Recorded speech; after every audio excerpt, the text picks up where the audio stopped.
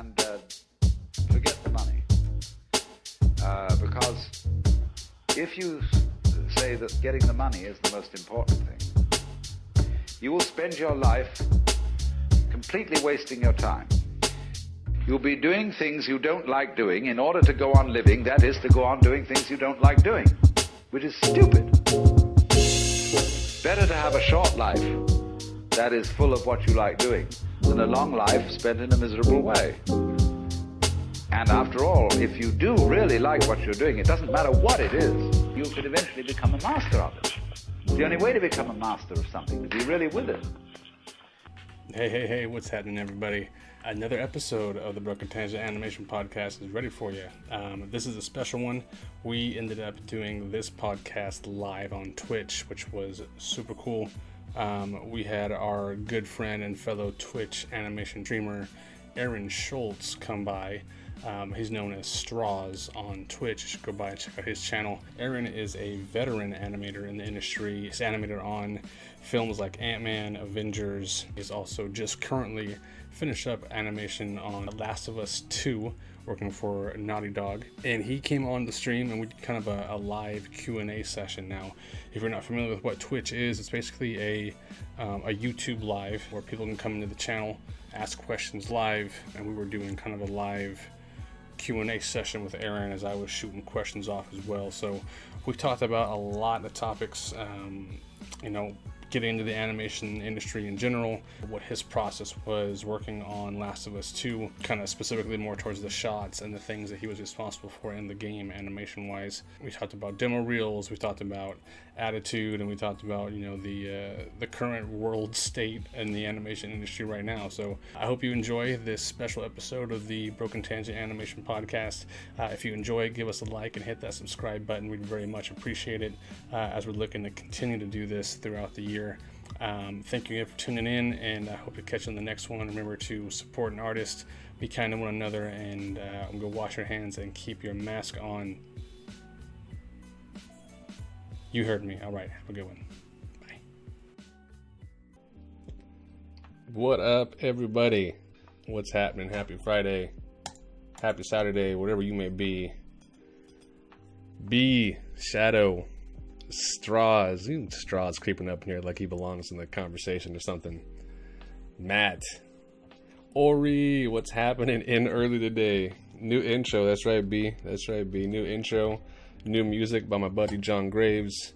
If you checked out podcast episode 5, my sound designer buddy.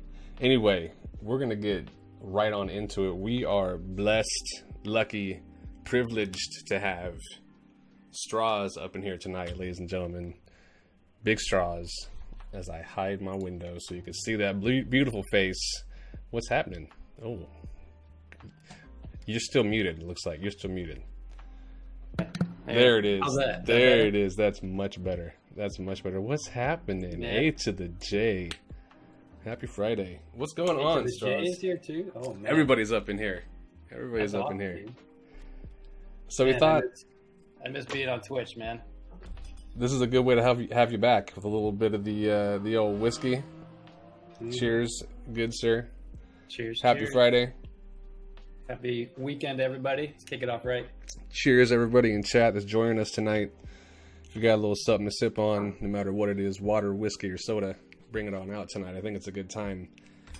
How you been, buddy? God, I feel like the last time we saw each other was, Christmas 2019, maybe? If that was that 2019? I don't remember anymore. Dude, it might have been.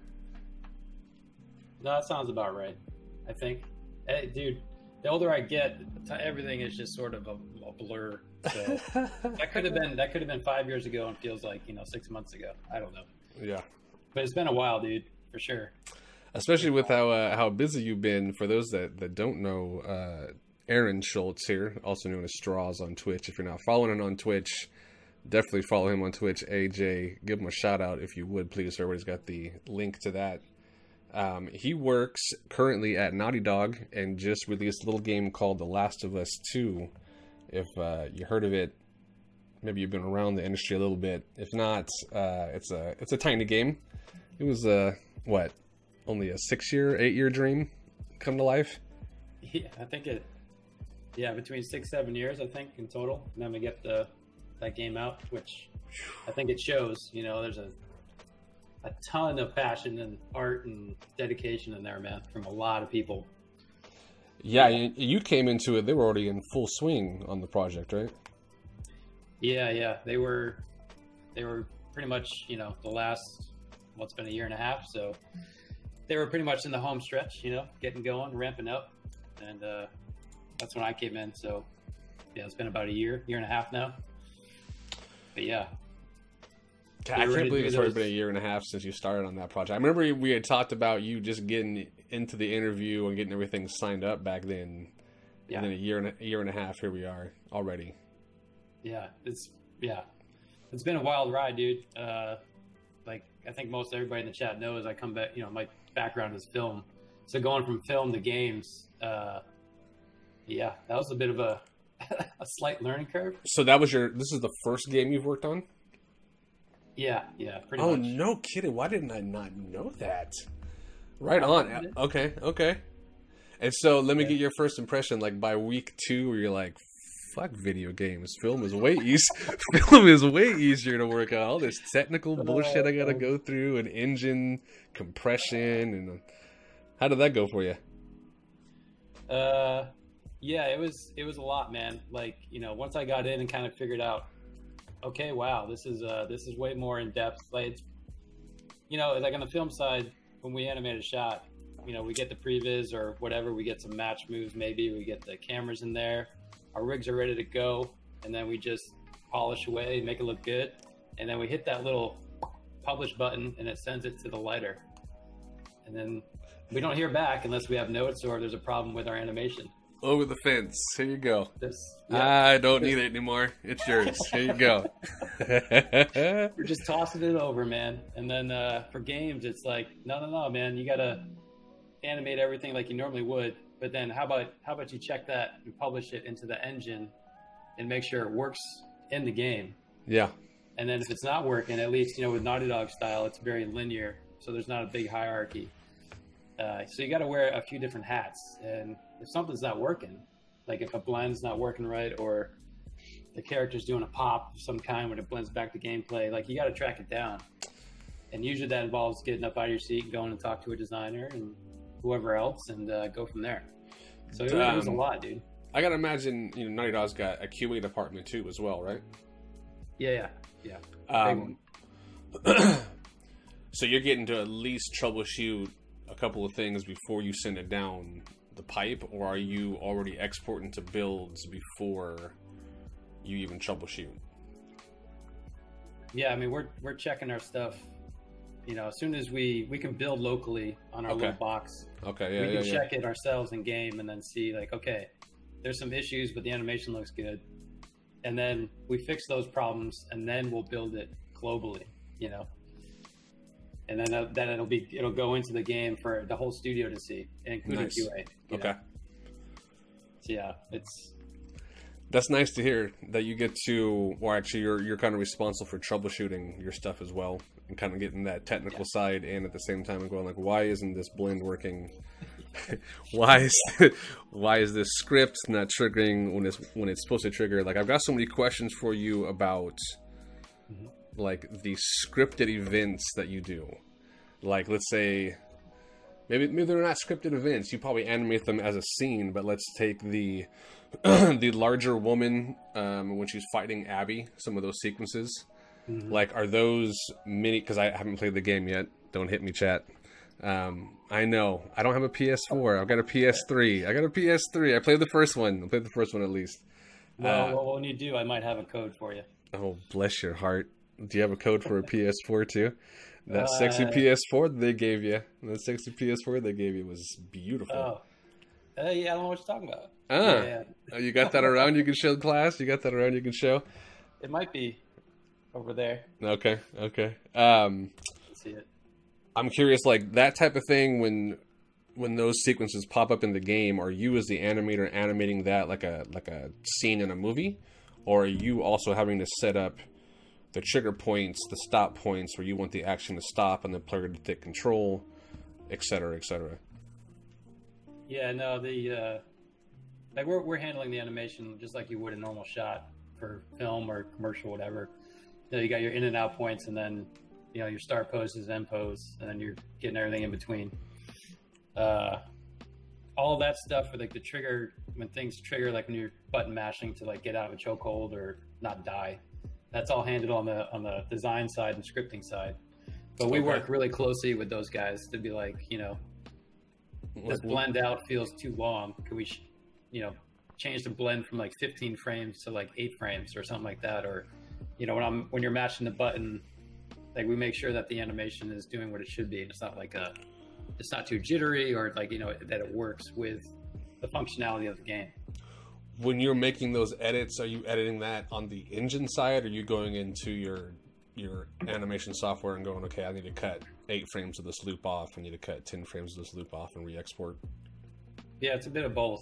I think, like I've been there a year and a half, and I still consider myself like a rookie as far as, and rightfully so. I mean, there's a lot to learn at particularly Naughty Dog. It's hard for me to compare to other game studios because I haven't been to any others. So, but at least at Naughty Dog, like ideally, I think what they really respond well to are like animators who can, and not afraid to open up like a script editor and check out some code and maybe understand the language a bit, so that you can go in there and like adjust blends on by yourself, or like understand the language when you go talk to a designer or a scripter, to be like, hey, you know, I think I know why this is happening. Could you check it out?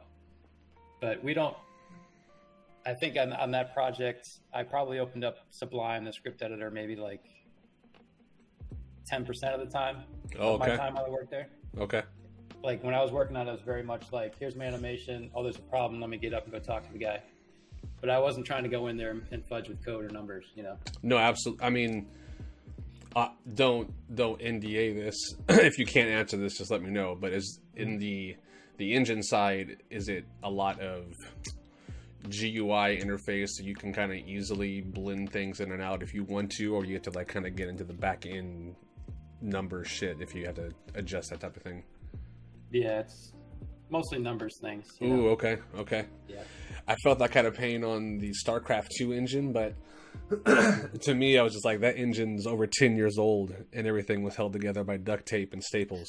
So we were kind of just like, if it worked for us on Heroes, we just left it as is and hope we never had to go back to it in the editor once we released it.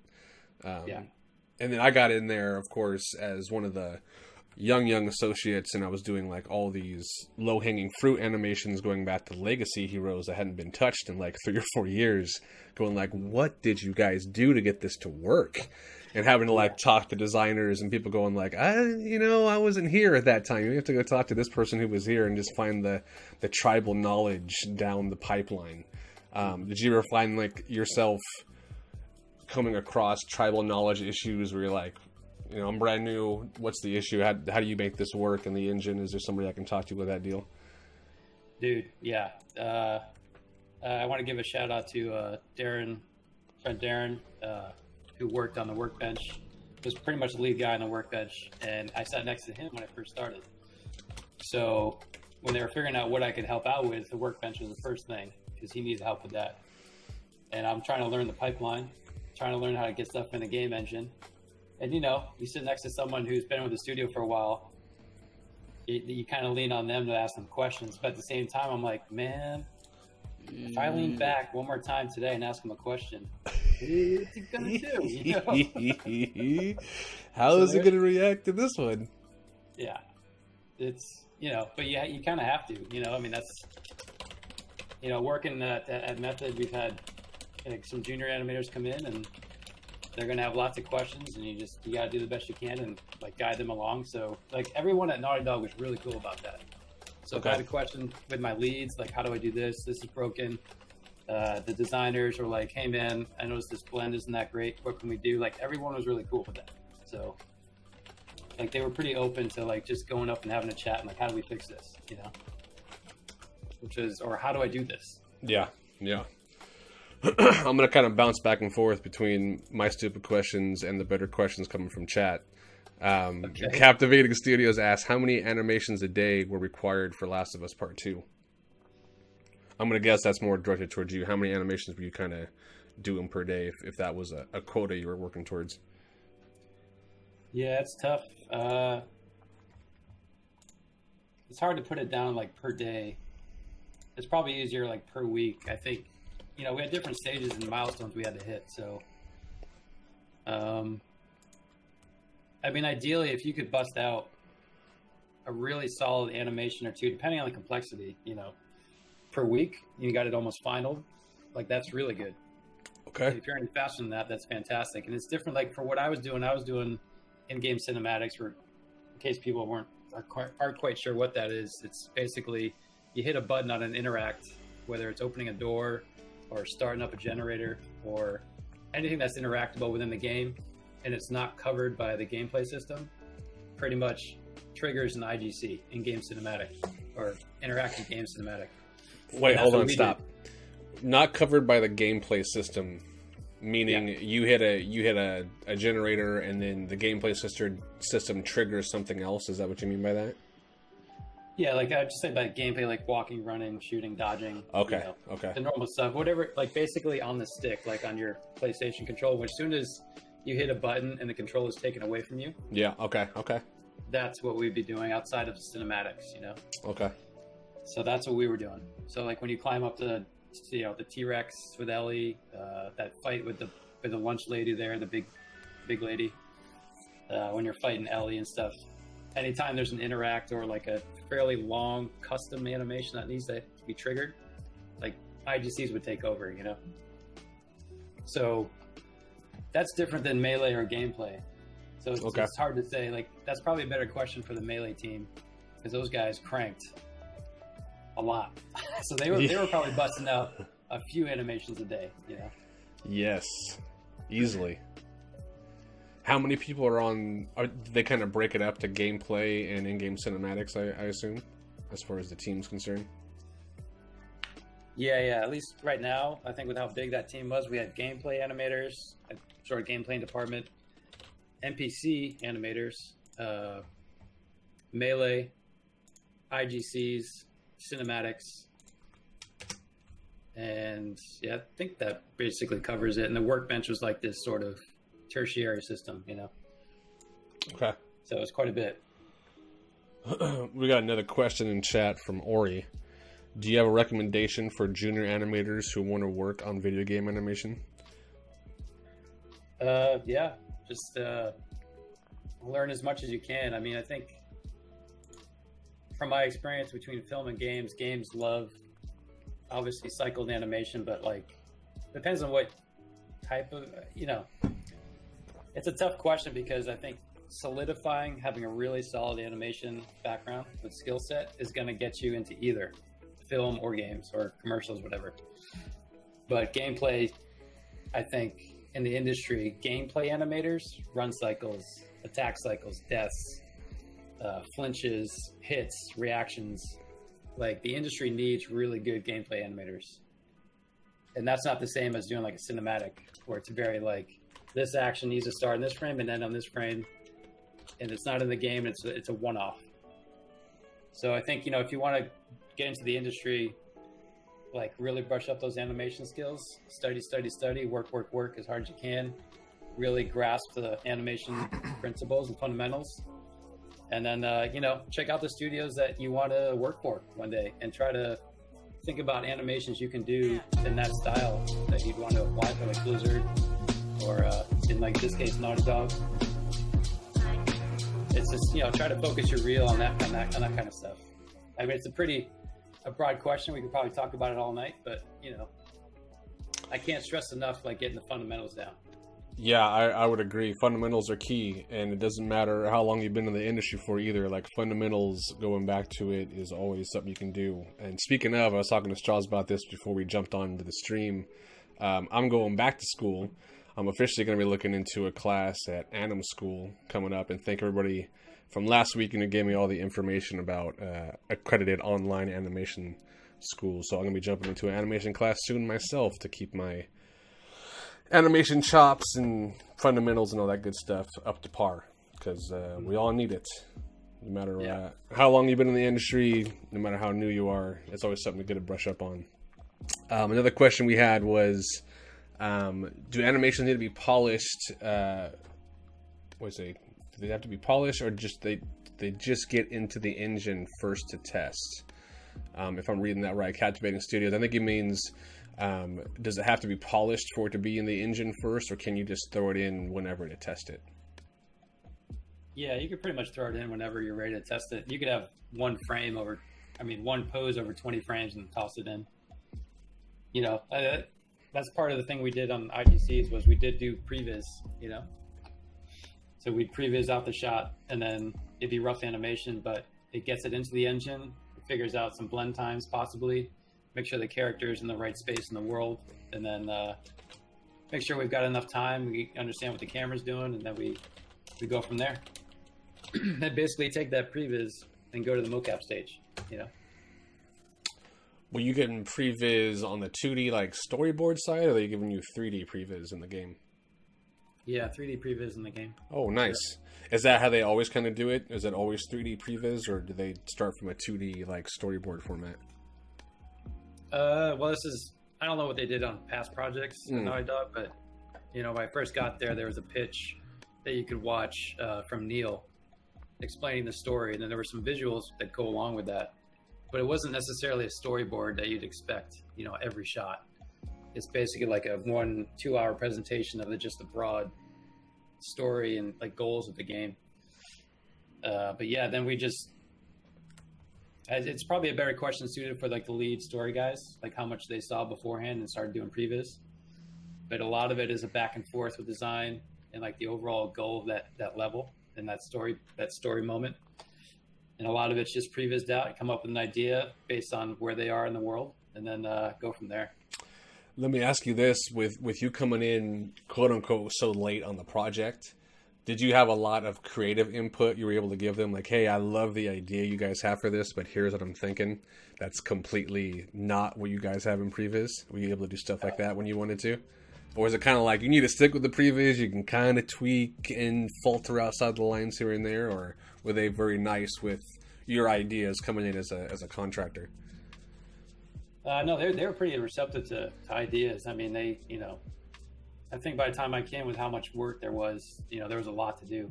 Okay. So it was like, if you had a cool idea and it works in the game, let's get it in the game. Let's look at it. Directors like Neil and everybody would look at it, I think, at least once a week or more. Oh, nice. Okay. And then, he was pretty you know, involved in. Yeah. So it's awesome. It's revolving, and then you can quickly see what ideas worked, what don't. But we had some good reign. I mean, we had guidelines, you know, like don't, you know, if Ellie's fighting a bloater, don't have her like swing off some monkey bars and do a triple lending, you know, let's keep it grounded. But yeah, it's that seems like something she could pull off. I mean, she's goddamn Rambo at this point. I feel like I literally like when I watched the first technical, what is it, walkthrough they showed at E3 in 2019, where she goes through like that underground parking lot scene and just F's everybody up. I'm like, that is Rambo First Blood. That is the first Rambo movie right now. She is Rambo. Yeah. That's awesome. That's awesome. You're able to kind of derail and add your creativity where you wanted to. Was there a... I love the dinosaur moment you got to do. For those not familiar with the shot, go check out Strauss's demo reel, which you should probably link in the chat if we haven't yet already. And then when I post this up on the vid, I'll put your real information on there too. But with something like that kind of moment where I guess is more like an Easter egg moment, was that more an Easter egg moment considered? Or is that like a story point that the designers wanted the player to get to and see?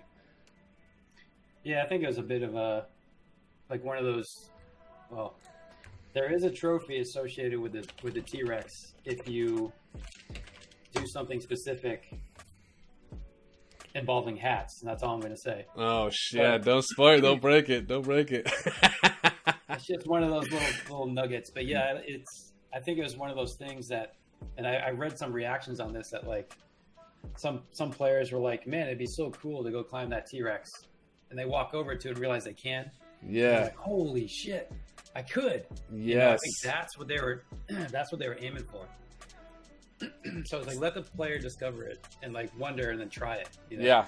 Now, was that something they already had an idea to do when you came in, and they were like, "Hey, here's our thing. We want her to climb this. You figure out how she gets up there," or did they already have the mocap data ready for you to go and be like, "Here's the actor's portrayal of how they get up the dinosaur"?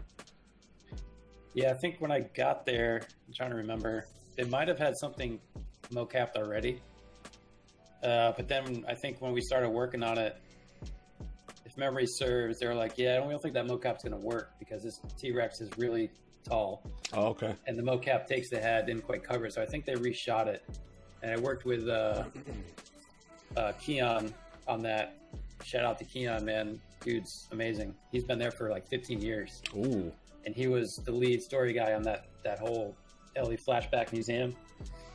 But he, you know, I worked closely with him on it, and when we both realized that like these takes probably weren't going to cut it, he was like, "Yeah, I can recommend we go reshoot that." And then when they reshot it, and he understood like the logistics, like how much coverage they needed, he's like, when they came back, it was like, "Oh man, this is great." And then I had to like take all that and splice it together, and you know, it was basically like 2 or 3 different clips, like one clip climbing up the first section, another clip climbing up the second, and then the top clips of her standing on top and doing her thing, and then like the jump off.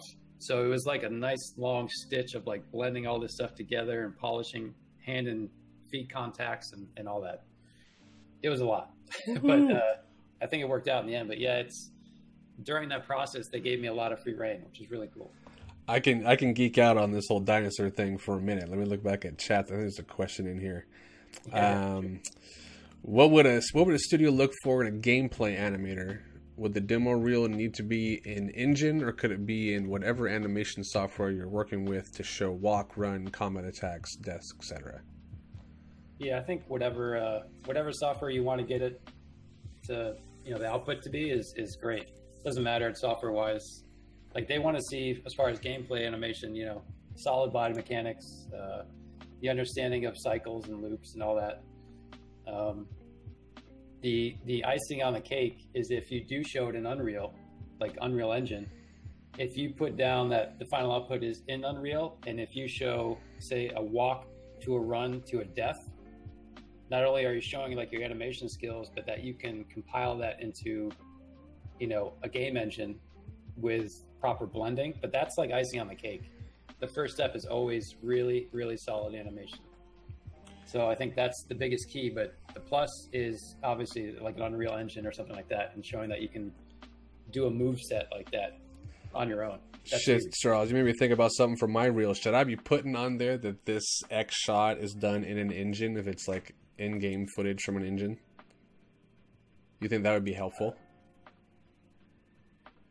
Be like, hey, this is an animation I'm responsible for character, clothing, and importing or exporting into the engine, etc. Maybe I need to put it on. Well, I think it always helps to put down like what you did specifically on your shots when you put it up on your reel, like a little lower third or something. Yeah. It doesn't hurt, but like I don't think you need to put down the engine. That's good to put in like your resume, or like, you know, like experience with Unreal, experience with whatever engine, like say Blizzard's using, you know. I ended up doing, I don't put what I animated on the shot on the actual demo reel movie. I send a separate document with a demo reel breakdown shot by shot, like with time signatures, etc., like a OCD madman. That's good. I'm curious now if I should kind of like mark if this was in StarCraft 2 engine, Unreal Engine, etc. That might be something to take note of. Another question: do you recommend learn how to apply your animation on an engine like Unreal from Shadow? Yeah, I think he just answered that question pretty much. If you can put the animation into an engine on top of good animation, that's just going to be like the icing of the cherry on top, really, for the demo reel. I know of an animator that's working at Blizzard right now who her entire demo reel was like a game demo, where you load up the game and all her animations were on a character sitting in like just a regular scene, and you click a button to see the run, you click a button to see the death, you click a button to see the walk, and they're like, yes, yeah, we like that. So that's one way to also stand out and be different from the competition too. Mm-hmm. For sure. I got more questions about that dinosaur stuff. So, Okay. motion capture recording height matters, or as far as like length of footage, so to speak, matters, because you need a certain amount of time to make your sequence work. Are you animating, if you're using Maya or whatever, in that software, are you using like proxy models that kind of quote unquote represent what you're looking at in the game? And then once you animate to those proxy models, you're going back in the engine to make those contacts work, I imagine, or you're kind of going back and forth between engine and software to make those minute contacts and hand poses work. Yeah. Luckily, we had, like, Naughty Dog has some amazing tools, man, and a lot of them are being able to pull assets right from the game and pull them right into Maya. Ooh. So, and back and forth, So yeah. like, hats off to those guys, because they've got some kick-ass tools. So, like, for the T-Rex example, I could pull the T-Rex model straight out of the game and bring it into Maya and load up Ellie. And within that scene, I've got, a couple different model looks that I can load up, like the proxy version that's low res, and then all the way up to like the almost final look that you'd see in game. Wow. And then I can toss it back into the engine, and like, my contacts are all set. I'm doing all that in Maya, but then I'll throw back in the engine to make sure that, what I'm seeing in Maya is also in the game. So. Could you, in theory, throw like a locator in the engine and then export that locator or import that locator into Maya? So you're like, there's my contact point I need on the dinosaur right there, because it's directly from. It's giving you like that position information in Maya to be like, okay, I need my hand here, and this will translate positionally back into the engine where I need it. Not quite. Not really. Okay. I mean, there's more finessing with it than that. There's some locator magic for sure. I can't talk. Like, I don't know how much I can talk about that stuff. Yeah. Like, no, yeah, don't get sauce. Don't get into the third party stuff for sure. Yeah. But we've got tools, man. Yes. Again, tip your tech artists, ladies and gentlemen. Tech artists and engineers are wonderful people. Sorry to jump ahead. I'm looking at chat. That one guy called Tay Cook, and I think I know who that is. So any insights for working with the time editor? He says that sounds like something that you might be working with at the job right now. Yeah. Thanks for that question, Tay Cook. I don't have any idea who you are. I'm glad he made it out to this. If he is who I think he is, he's a fellow partner in crime on certain things. Beautiful. Well, welcome, Tay. We appreciate you for coming in. And if you got more questions for Aaron, throw it out, I say. Time editor. So, yeah, man, it's... I'll be honest, when I got to Naughty Dog, I realized how much, like, when they give you a test, they gave us a test, right? Like, Naughty Dog gives everybody a test. The parameters were taking mocap and editing it with time editor. That's what they recommended. Okay. And at the time, I'm like straight up keyframe graph editor. Like, I hardly ever touch time editor. Yeah, I don't even know what the F a time editor is. You tell me what a time editor... Graph editor, sure, dope sheet. That sounds like a dope sheet to me. Time editor. Yeah. No, it's actually, it's pretty, I like it now. Now that I see what it can do, especially for mocap.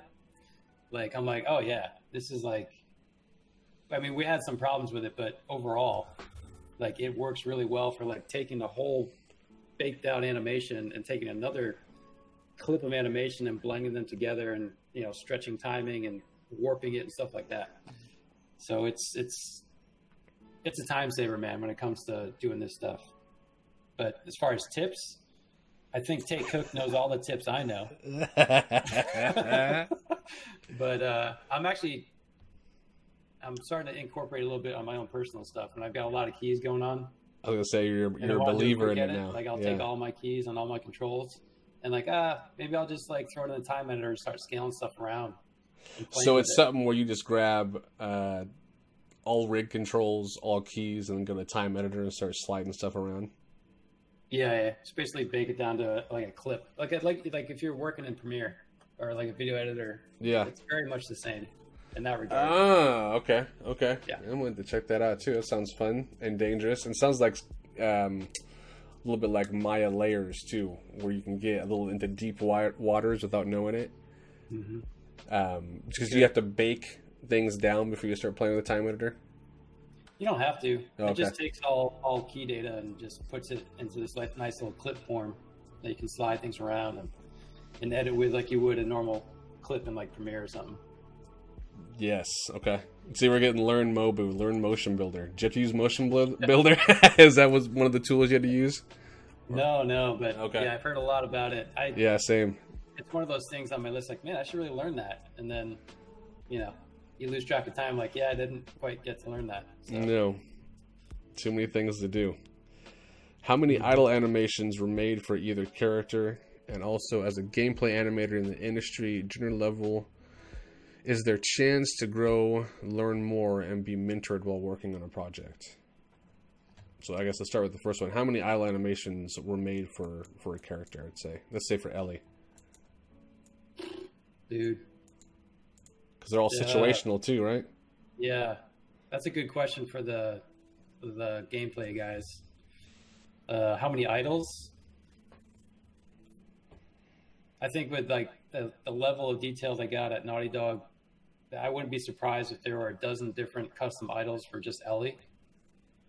And then there's stuff that they do on top of an animation, which can further make them even more custom. Like if she's cold, right? It's cold outside. You might see her in game, like take her hand and go. That's something that's sort of on top of an idol that's being triggered in the engine. So it got pretty wild, but I wouldn't be surprised if they started with like close to a dozen idols. So they're calling just like a different motion capture animation file that's like cold, blow on fingers, whatever animation to play in whatever setting that she's in on top of the idle animations that they've got 12 or 13 of. Pretty much, yeah. You start with like a basic, just like, weight shift idle, just standing there. And then you can take that as your base and then add in like these custom per joint animations or per control of like, okay, I want to add from the waist up her like rubbing her hands. Yeah. And you can just play that and layer it up, almost like the animation layers in Maya. You're just adding on top, And the game engine Voodoo handles all that and blends it. Magic, baby, magic. Yeah. And I think you had a second part of this question. Yes. I missed it now. You can read it? Are you reading chat too? Yeah, something about as a gameplay animator in the industry, junior level. Yeah. Is there a chance to grow, learn more, and be mentored while working on a project? Yeah, I think that varies by studio.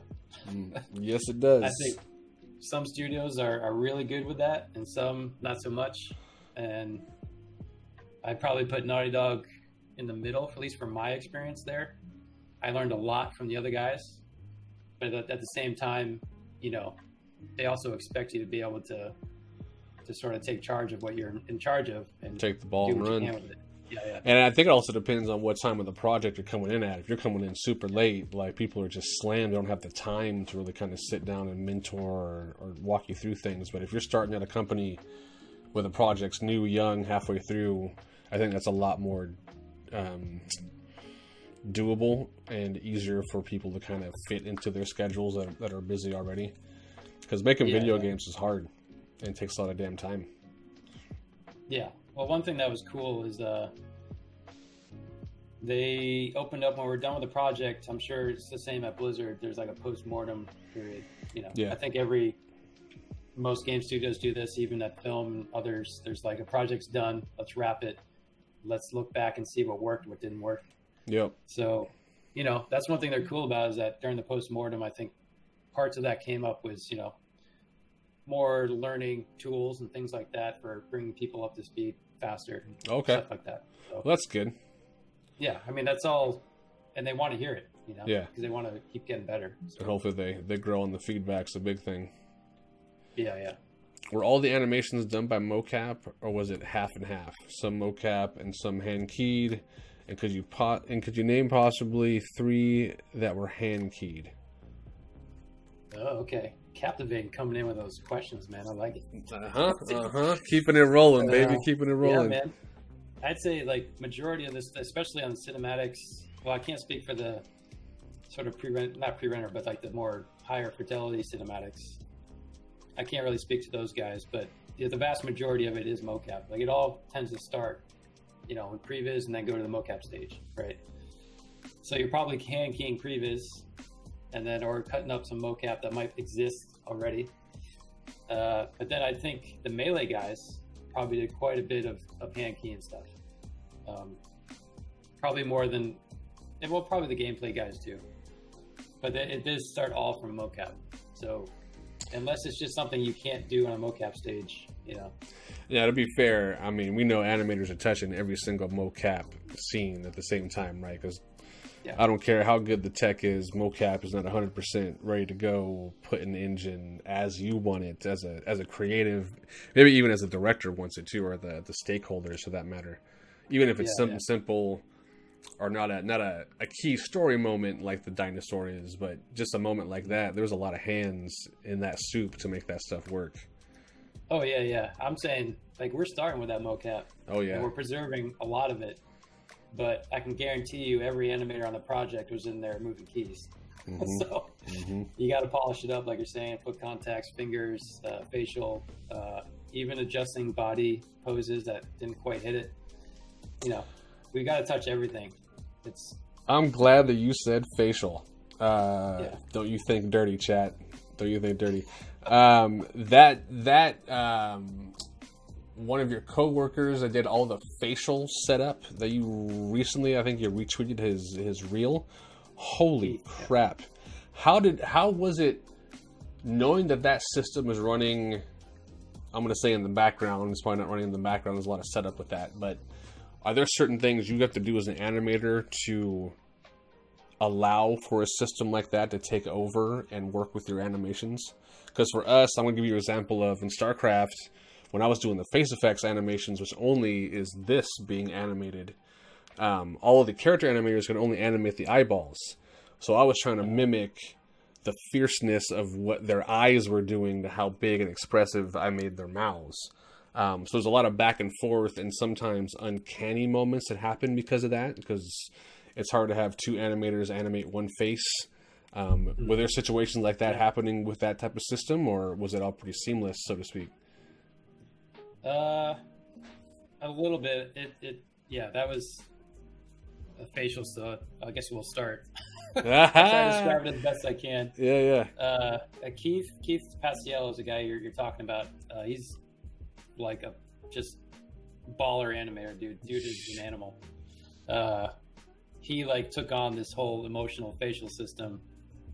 I mean, he had help from design and other guys at the studio, but that's basically his baby. But we did have software at first. I can't remember the name of it, but if you put in some lines of dialogue, it tries to do it the best it can with mimicking the right facial expression. And from when I was working on some of my shots that had facial in it, it wasn't. You couldn't just take it for that's final. Yeah, done. Yeah, so it was I take off it to the bar, boys. Yeah, just hit that animate face button and walk away. Make final build. So there was we take that data in, we look at it, and I'd be like, it's good for timing. If they're speaking a lot, you get some of the jaw movements in there. Okay, that works pretty well. But then I think almost every animator had to go in, especially on the IGCs, and then go in and hand animate the face, or have Keith help us out. And what he had done a lot of work, not just with his system that he made, was making a facial library. So we'd pull stuff from Keith's facial library for certain phonemes and expressions. Mm-hmm. And that saved us as well. So he's not only working on the systemic facial stuff, coming up with a facial library that all the animators could use, and then also doing the cinematic work, the bigger cinematic stuff. You saw his reel, that part at the end. Well, maybe you haven't. Anyway, there's a conversation between Joel and Ellie. Okay, yeah. And that was all the facial stuff is that's Keith. Holy shit. And his stuff. So yeah, it was a mixed bag, but at the end of the day, we're keying those faces, Yeah. And going up to Keith's office. Keith, can we talk about your system for a minute? I got some ideas about an expression I want to make. Captivating. Keith was amazing, man. Anytime I had a problem, like it did not even game or animation related. If I had issues with something, or if we just wanted to talk to somebody, like he was like a go-to guy. And I think we became, pretty good friends on this show. But he's an amazing animator, man. Like the dude is fast and a workhorse. It's insane, man. It's inspiring to work with people like that. And scary. Yeah. You're like, God damn, I'm slow. So if any of you guys in chat end up working for Naughty Dog as an animator, go say hi to Keith. Yes. Yes. So I've been told my animations are very stylized and my reel was good, but if I'm trying to get into studios like Naughty Dog or Sucker Punch or 343, do my animations have to be grounded and realistic, or is stylized okay? Yeah, that's a good question. I think definitely for Naughty Dog, 343 is doing the Halo stuff. Sucker Punch, and Ghost of Tsushima. Yeah, I can understand why they would say that, because I think, if you're applying to, let's say, Naughty Dog, and you have a very hyper-real, hand-keyed, stylized animation reel that might be more suited for, like, Blizzard, I think the guys at Naughty Dog will see your skill level, no matter what style you submit. But you also have to keep in mind, they have to think about, can this guy take realistic human motion that we mostly do, and still take his knowledge and be able to output what we're looking for? So as long as they can see the fundamentals and how strong you are as just, understanding animation, it will help. But it will help you more if your reel is designed more towards that studio. What they're working on currently, if you know what they're working on currently. Yeah, if you know. It's tough, man. I think good leads and good animation supervisors, coupled with good HR people who know what they're looking for in a reel, can spot that. Like, so even if you threw stuff at them that was very stylized, they can be like, wow, this guy's timing and weight and all that stuff is like rock solid. And if we give him a bunch of, human mocap stuff, he can probably do it, But with that said, it takes, someone looking at your reel and understanding and seeing that, So, like, for my reel, like, if I apply the Blizzard, like, my first shot right now is that guy with the staff. That, to me, is a Blizzard-style animation. And then the other stuff, from the film side, would be more for Naughty Dog, But right now, it's a mix of stuff. I think still you hit the nail on the head. Like, you still need to have the basics down, body mechanics, weight, timing, spacing. All that needs to be solid. And I think whatever style you're showing on your reel, they're going to be able to see if you have a good knowledge of that. Yeah. And I don't think they're going to hire anybody that doesn't, unless they've got the time and the time on the project to work with somebody to mold them into what they need. Yeah. But I'd say most of the time you're going to want to come in there ready to go with body mechanics, weight, all that good stuff locked down, so you can focus your time more on learning the style of the studio you're going to work for, because they know you're not going to hit that style first off, I would imagine. Especially, if they're going to give you a test, they're going to see how close you can get from there too. But you're going to spend the first couple of weeks just kind of learning what the style is, how far to push things, how far is too much, what's not enough, what breaks the models, what looks bad in the engine, what's good. But again, it all comes back down to those fundamentals, for sure. It depends on how much, if your reel is solid, but it's not quite the style they're looking for, how much the company is willing to, like you're saying, train that artist to be more like what they're looking for. Yeah. Some studios don't have that time at all. No. No, and you might get lucky, like where a mid-level animator is looking to become senior and needs somebody to mentor, and they're like, "Hey, we've got Aaron who wants to be a senior. Follow him for a year, watch what he does, talk to him, and and they can look and see how you mentor to make you a senior or whatever that goes. It can work both ways, hopefully." From Tay Cook. Go ahead. Oh, sorry. I was just gonna say, I don't think my reel is Disney material. No, same. No, I don't have any acting shots related to Disney material at all. Lip sync. I don't think Disney's in the at least for their like full 3D Pixar type stuff. Yeah, they're not in the market for being stabbing people in the neck. Yeah, you never know. You know, rated R 3D animations are coming around. I know there were some studios talking about it coming up, doing some rated R films or more for adults. Just look at Sausage Party. From Tay Cook, where'd to go? Tay Cook. How important is being able to animate cameras? Should animators have a certain level of knowledge for filmmaking techniques and cinematic language? That's a good one. Absolutely. Tay Cook on the ball. That's a good one. Yeah, definitely, man. I think you got to treat the camera as another character in your scenes, and learning how to, and studying cinematography and how cameras work is huge. Like there's something there you go. And just got it. Film shot by shot. Yeah, dude. Get that book. Get it. I'm still going through it because I read slow as a motherfucker and I got 2 kids, but you're gonna learn lots on here. You're gonna learn lots on there. Yeah, man. There's like, even when I'm watching shows and movies, some camera shots you just have to go wild with it because it's impossible to get it. But as soon as I see a camera go nuts, and like I know that there's no way a boom machine, like a crane, whatever, a guy with a steady cam, there's no way it's humanly possible to capture that shot like that. And it will, at least for me, like detract from the experience. So the more you can understand how to make a camera feel natural, and depending on the studio, make it fit within the realm of the style that you're working on, like it's pretty big. I think a lot is, well, at least back in the day, a lot of schools focus on just the animation. Yep. Not a lot on the cameras. And making a short film. Yeah. Yeah, AJ hit it. Heavy cameras. Mimic a heavy camera. Those things are not light to move around. No. They don't whip and pan that quick. It's not easy to do. No, I've got plenty of like old Star Wars animations of my camera going all through space. We've all done it for sure. For sure. In fact, I need to relook up a camera I'm doing currently, zooming through that cave. Dude, I got some ideas about some cuts I want to do instead of zooming through it.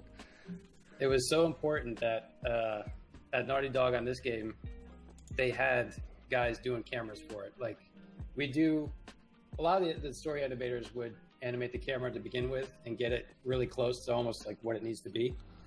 But then they do another pass with some camera guys, like Matt Neapolitan and Gambino and Ryan Chan and those guys, shout out.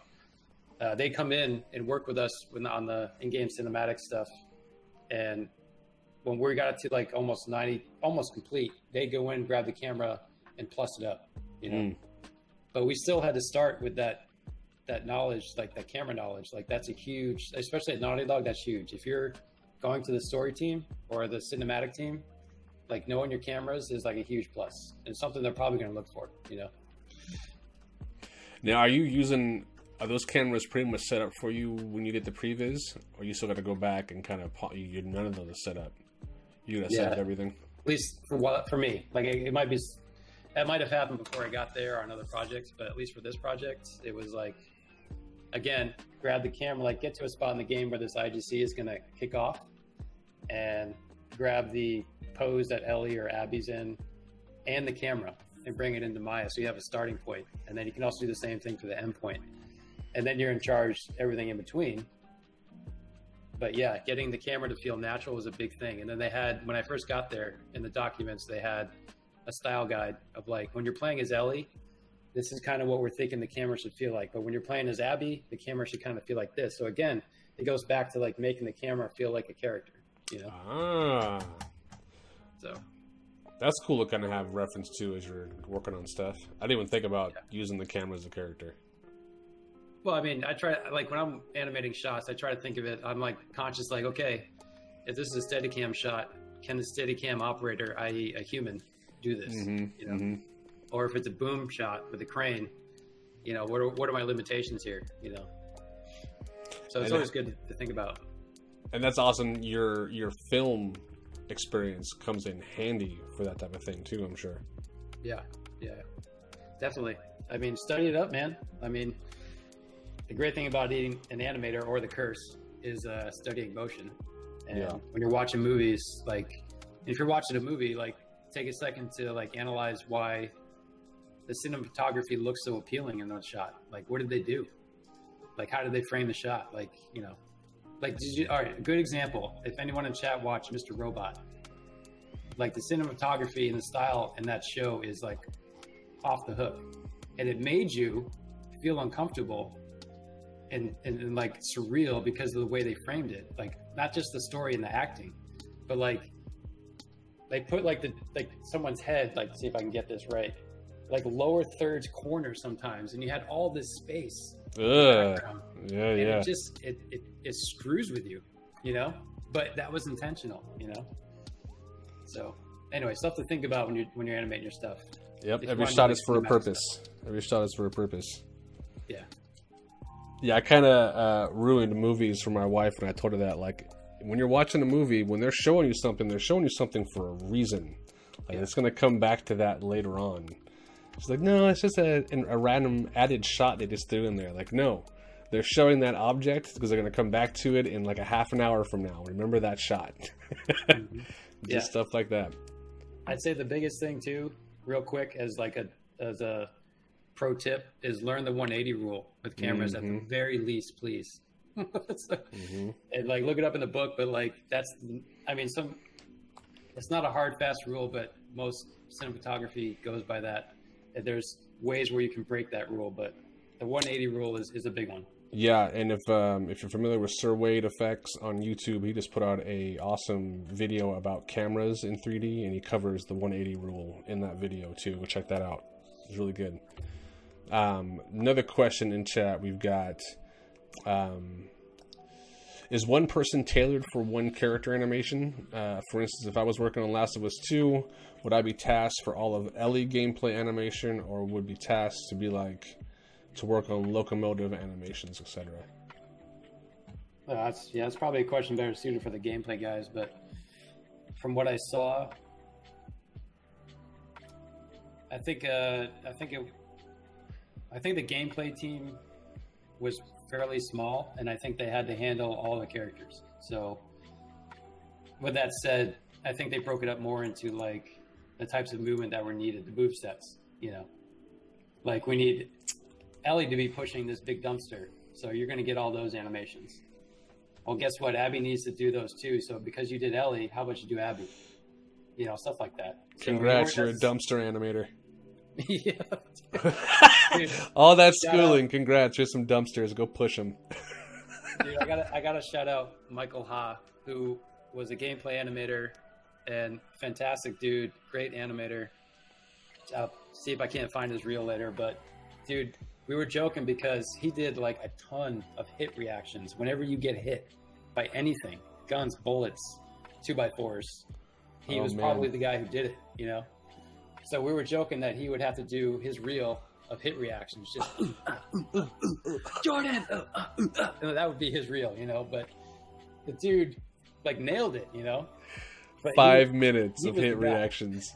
But yeah, man, it's hilarious. We joke about it. We wouldn't give him shit for it, but like it was, he knocked it out of the park still. But like he was the hit reaction guy, you know? Yeah, captivating. To kind of go along with that question too, I know Cinematics hires for specific types of animators. Like if they need somebody who's awesome at body mechanics for these action pre-rendered shots they've got coming up, or if they know they've got like Diablo 4, they've got a bunch of up close, really subtle acting shots, they're going to find somebody who's really good at up close acting shots in their reel.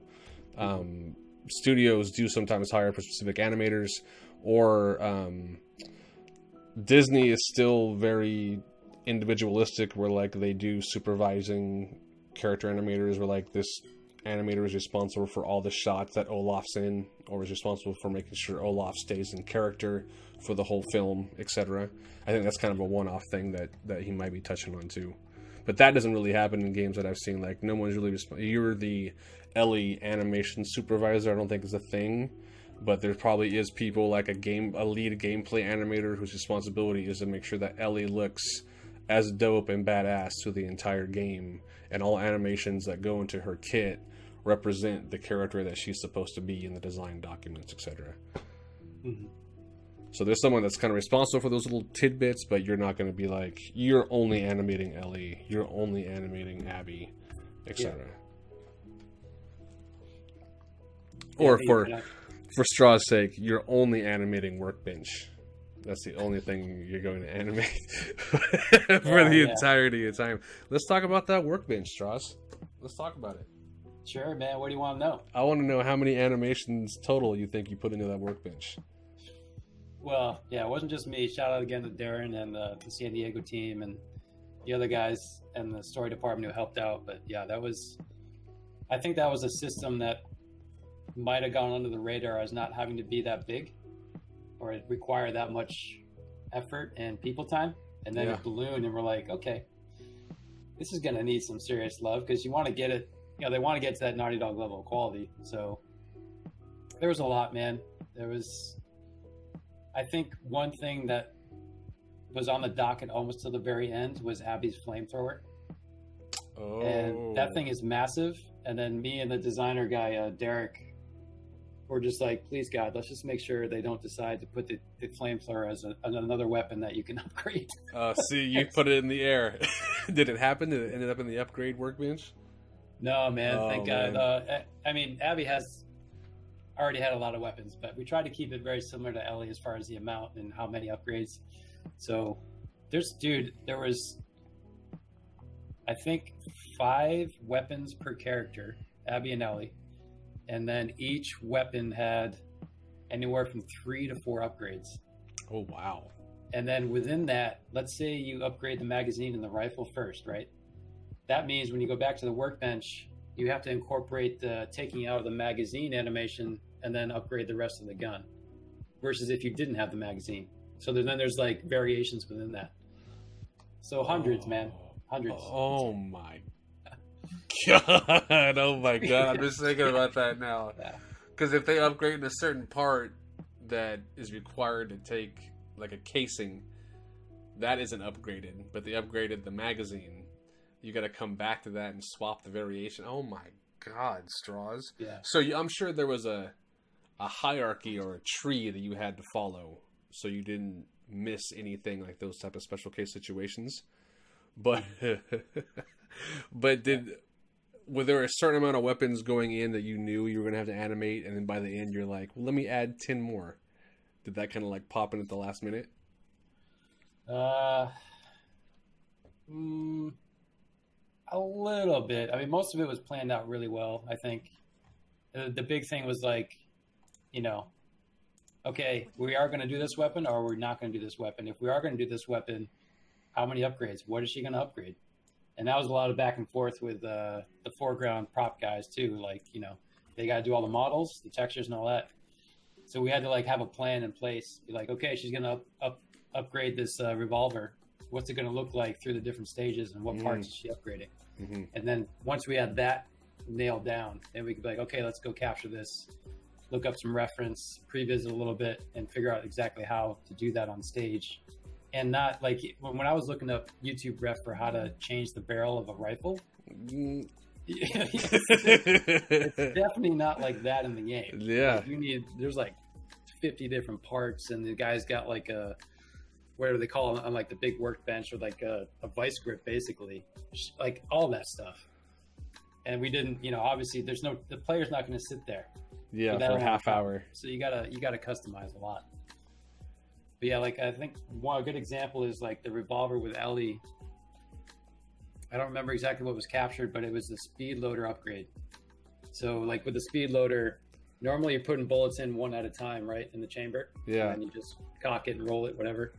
But with the speed loader, you preload these little things. That's like a little cylinder. Yeah. So all you got to do is load it in, press the button, loads all the bullets in, take it out. Yeah. So that one started mocap, but for that one, it started mocap, wasn't quite working. I was like, okay, time to keyframe. So from that one, it was like I start with the mocap in the beginning, and because this was pretty custom, I was like, all right, time to keyframe her going into her pocket, pulling out this random revolver clip, and then putting it in, like hand keying all this stuff, pulling it out, and like kind of pretending this goes wherever somewhere, yeah, and then doing this, you know, and then you're back into more mocap of her going back into another transitioning. You know? So it was a mixed bag. It was, you know, if it didn't work on the stage or wasn't working in the game, then sometimes we'd have to just key it, you know. Yeah, when in doubt, just key it. Just on ones all the way through. Like I have to imagine. I was talking about this when you showed me your reel, but like the moment those brushes went into the barrel of the shotgun or the rifle, how did we pull off the brushes, Straws? How did we pull off the brushes without going insane? Yeah. Did they turn off and on? Did the bristles turn off and on? Where you're like, right when it hits the tip of the rifle, you'd be like, nope, key off, and then now it's through. You just shrunk them, scaled them down. No, let them clip. Didn't care. Was like, you know. Yeah. And making sure, like, you know, Tay Cook is saying, man, yay for keying on ones. Like, yes, that stuff, that was ones. That was like every frame. I got to make sure the bristles don't pop through the barrel. Oh my god! Straws sitting there. Whoever came up with the idea for this brush, whoever came up with the idea for this brush. Yeah. Oh. Yeah, dude, that was a rough one, but it pays off in the end, you know. No, it looked great. I know you get in the middle of a shot and you're like, God, this is a lot of work.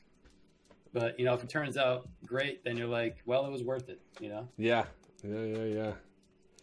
Another question: how early did you guys have to be at work every single day, and what did you have off, if any? And also, are you able to take vacation days while a project is in process, or no? That's a great question. That's a tricky one. Mm-hmm. So, yeah. So how early did we get in? I think every studio is different, but at Naughty Dog, I think most everybody was there by 10.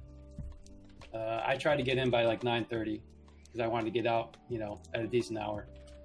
But most people were there between 10 a.m. to at least 8 o'clock.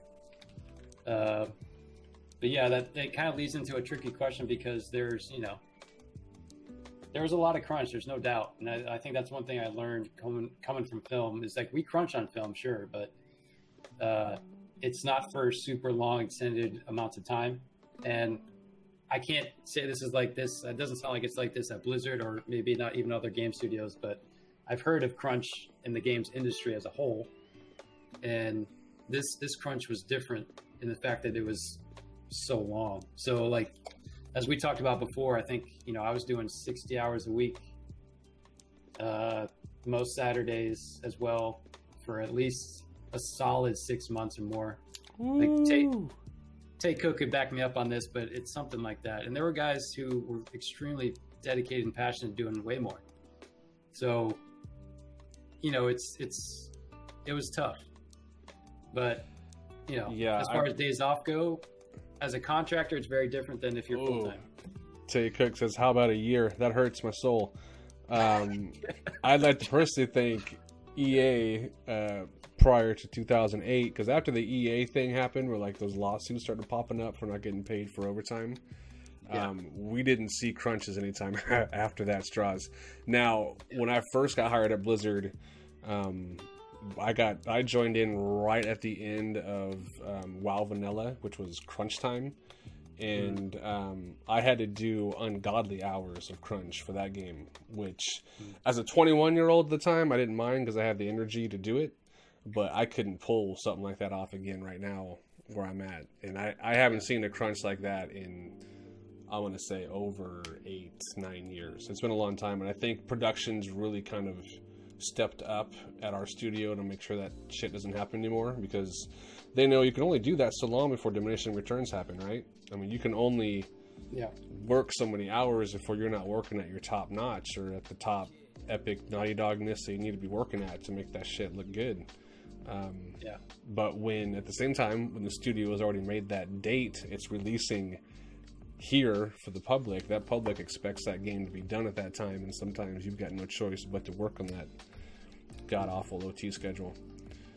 Yeah, it was, at least for Naughty Dog, and like, you know, others, like, at least talking about Naughty Dog, like, I'm not trying to be super negative, but I think it's very open-ended there. Like, you are expected to hit a high quality because that's like the bar they've set, and that's who they are. That's how they have the reputation of like just like top tier, like level of work, right? Yeah.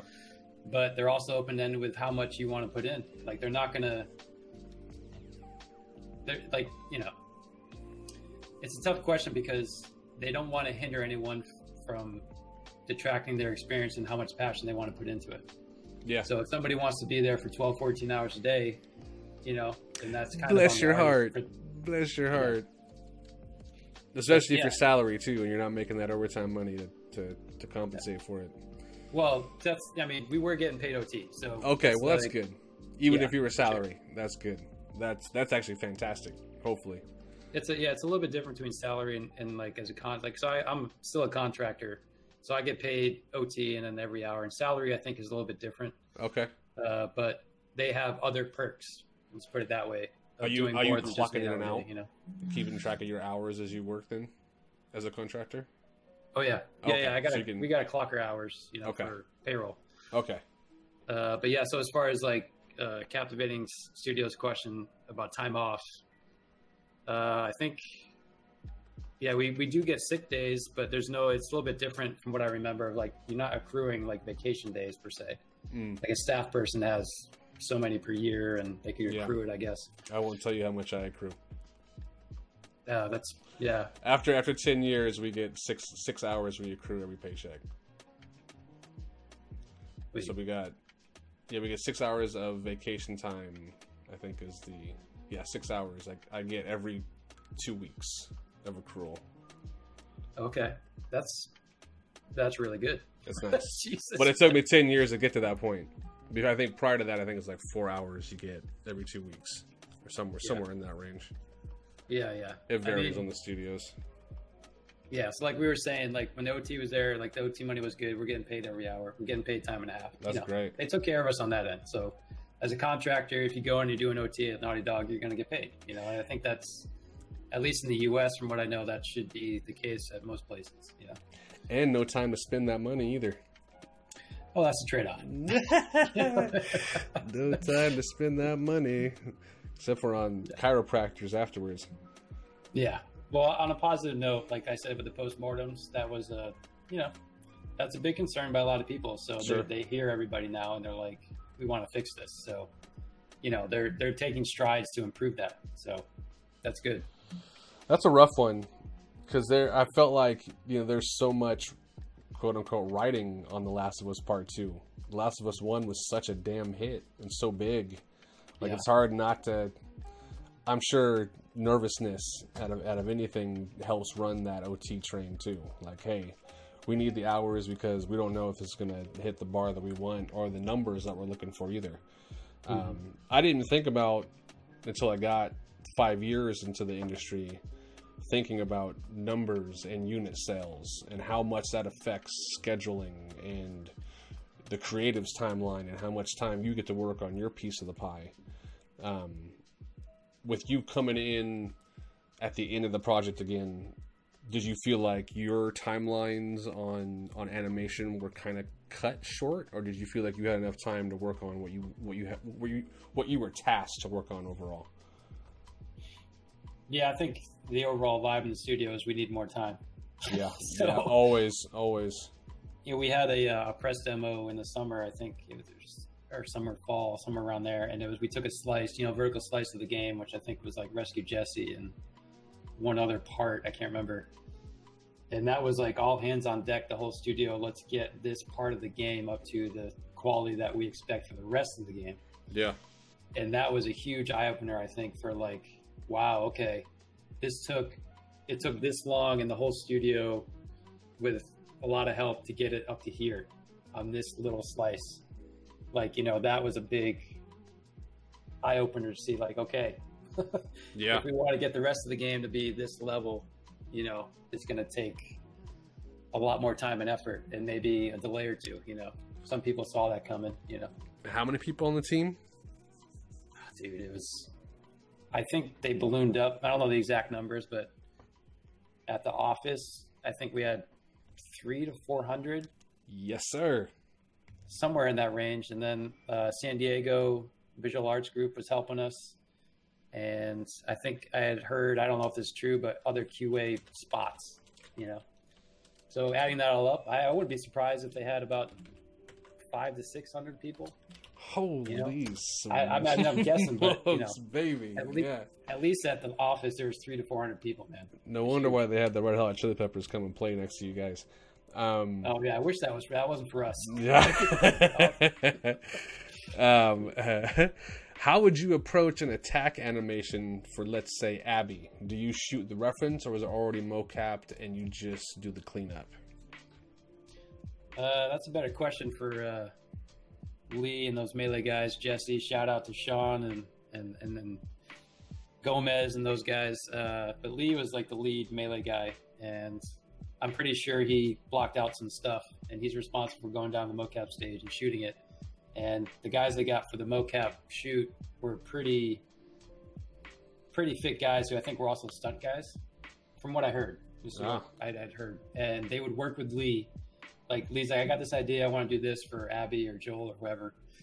And they'd be like, okay, cool. And they'd start it, and they'd mess with it, and then they'd iterate. And like, the mocap, the stunt guys might come in with some feedback, like, let's try this. This might look better, you know, from my understanding. So it was a lot of back and forth between the lead Melee animator and the actual stage actors, and then, you know, seeing what looks good in game when they finally get it back. So, and I imagine the lead animators of each team are at those shoots too, to make sure they get the stuff they're looking for. Oh yeah, yep. Thank Pretty God much. This all happened pre-COVID, ladies and gentlemen. The Last of Us 2 might have been pushed back another fucking year and a half, and then the internet would rage even more. Oh my God, you know. Totally tangent, maybe a broken tangent, but like thinking about that now, how many studios that had planned to release this year, and if those studios were using primarily motion capture for their animation pipeline, like how SOL up Schitt's Creek without a paddle they are right now, because how is motion capture studios going to work now, especially if you're going to have actors that need to interact, like that's all. I'm kind of curious where we're going to be to 2021 and how we're going to adapt to that type of thing. Yeah, it's nuts, man. The timing could have been terrible. Absolutely. Luckily, all our mocap was shot by the time kind of ramped up. Yeah, piece you out. Because literally 2 weeks after we were sent home, we had a release for Hearthstone. So they were like, hey, here's where we show them, can we work from home or not? if this release doesn't go too well, you better start looking for a new job. But luckily we were able to prove like we can do this from home. Yes, it takes a lot more effort and emails and IMs, but we can do it from home. And that was the beginning of the end. I think we've now shot ourselves in the foot. Oh, you can do that. What else can you guys do from home? Thomas, 937 sounds like my half year. That sounds pretty good though. I guess no vacation days is kind of yikes, but that's also kind of standard, right? I think it depends on where you're coming from, Thomas. If you're a contractor, if you're a full-time employee, it's all kind of different. In Straw's case, it's the contractor where they might have a set amount of days they can take off for their contract. And they might only have a set amount of days for sick time too, but Straw's can get into that. Yeah, I think every studio handles it differently, but in general, contractors, you know, an hour worked is an hour paid, and if you're not working, you're not getting paid. So, and some studios might have a buffer in there, like they'll cover sick days. You can take paid sick days off, and then some might even go as far as letting you accrue vacation time. Mm-hmm. Or it might be written up front that like you already have, when you sign up, like 5 days of vacation time, you know, built into your contract. It all depends. And for those of you guys coming up and trying to get jobs, that's worth negotiating with each studio. If you're a contractor, like, ask the question and fight for it if you got to. Like, if you don't fight for it, ask for it, you're definitely not going to get it. So, you don't ask for it, they're not going to give it to you. Absolutely, and they're not going to bring it up.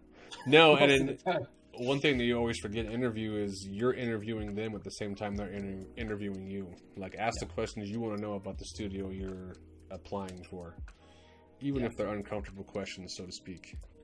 Like, are you still in my office type of questions.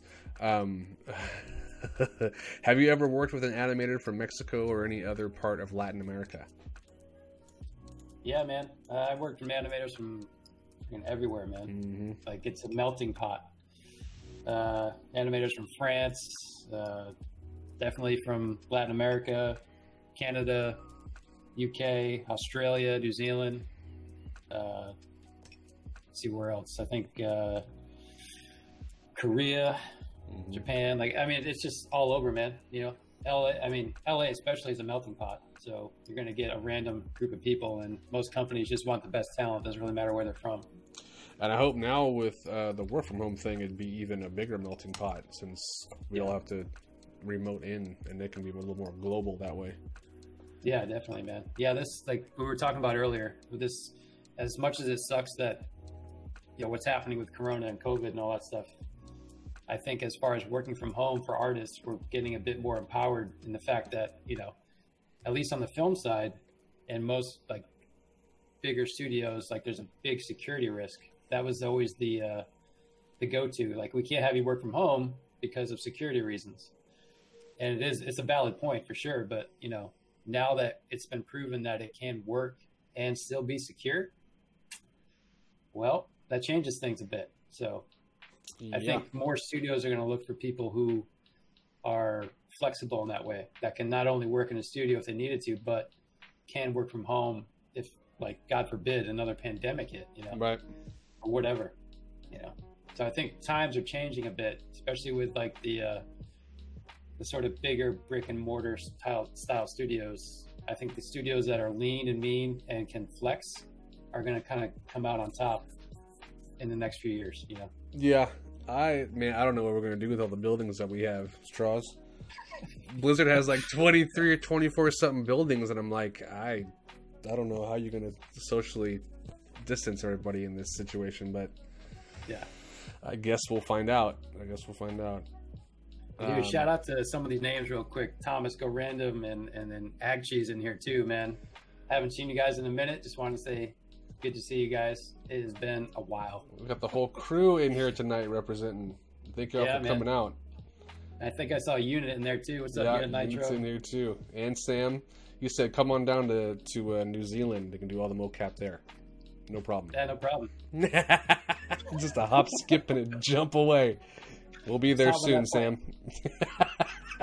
I hope you've got sleeping bags ready. I'll be back in about 3 months. Where'd you go? Nowhere in particular. Yeah. Let's see. Got that. When studios start hiring for animators, as far as pipeline is concerned, or animators already working on animations for the characters at the beginning of the project. When do studios start hiring for animators? As far as the pipeline is concerned. Okay. I see.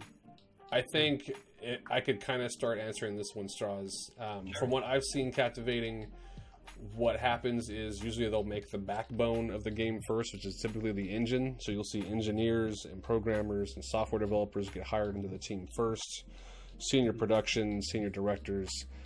Typically from there, they'll start hiring lead animators, lead modelers, lead artists, lead whatever, to kind of start fleshing out their aspects of the game. And then it kind of trickles down from there. Seniors get hired, then mid-levels, then associates, etc. That's just what I've seen from my experience, though. Yeah, no, that's about right. I mean, yeah. As far as like the pipeline goes, I mean, you could have an animator start prevising. You could have an animator start doing style, like a style guide, sort of like how does this creature character move. Yeah. You can start that pretty early before shots are even ready to get worked on. But you know, it depends on. It always comes down to budget, time, and money. If they got enough money to keep an animator on there and not actually put anything into an engine until that engine is built, sure, they could do it. Yeah. I typically see make sure that engine's built, and then they'll throw an animator in there and be like, what can you do with this thing we made? Go break it. Yeah. There's also this beautiful thing, at least on the film and commercial side, of pitching to even get the job in the door. And a lot of that can involve doing small test animations with, as an example, at Method, we did some pitch stuff for Guardians of the Galaxy. they had guys working on Groot and Rocket Raccoon to try and like, hey, we can prove that we can do this, and here's a sample, you know. So that could even start even before the show is even in the door, you know. You touched on some of my favorite stuff on your reel, which is superhero shit. And you've got one of my favorite shots of Winter Soldier, Captain America, and Iron Man fighting each other. And it's the shot where Iron Man's knelt down, Cap throws the shield, it bounces off the shit, and Winter Soldier catches it off. The choreography on that shot still boggles my mind.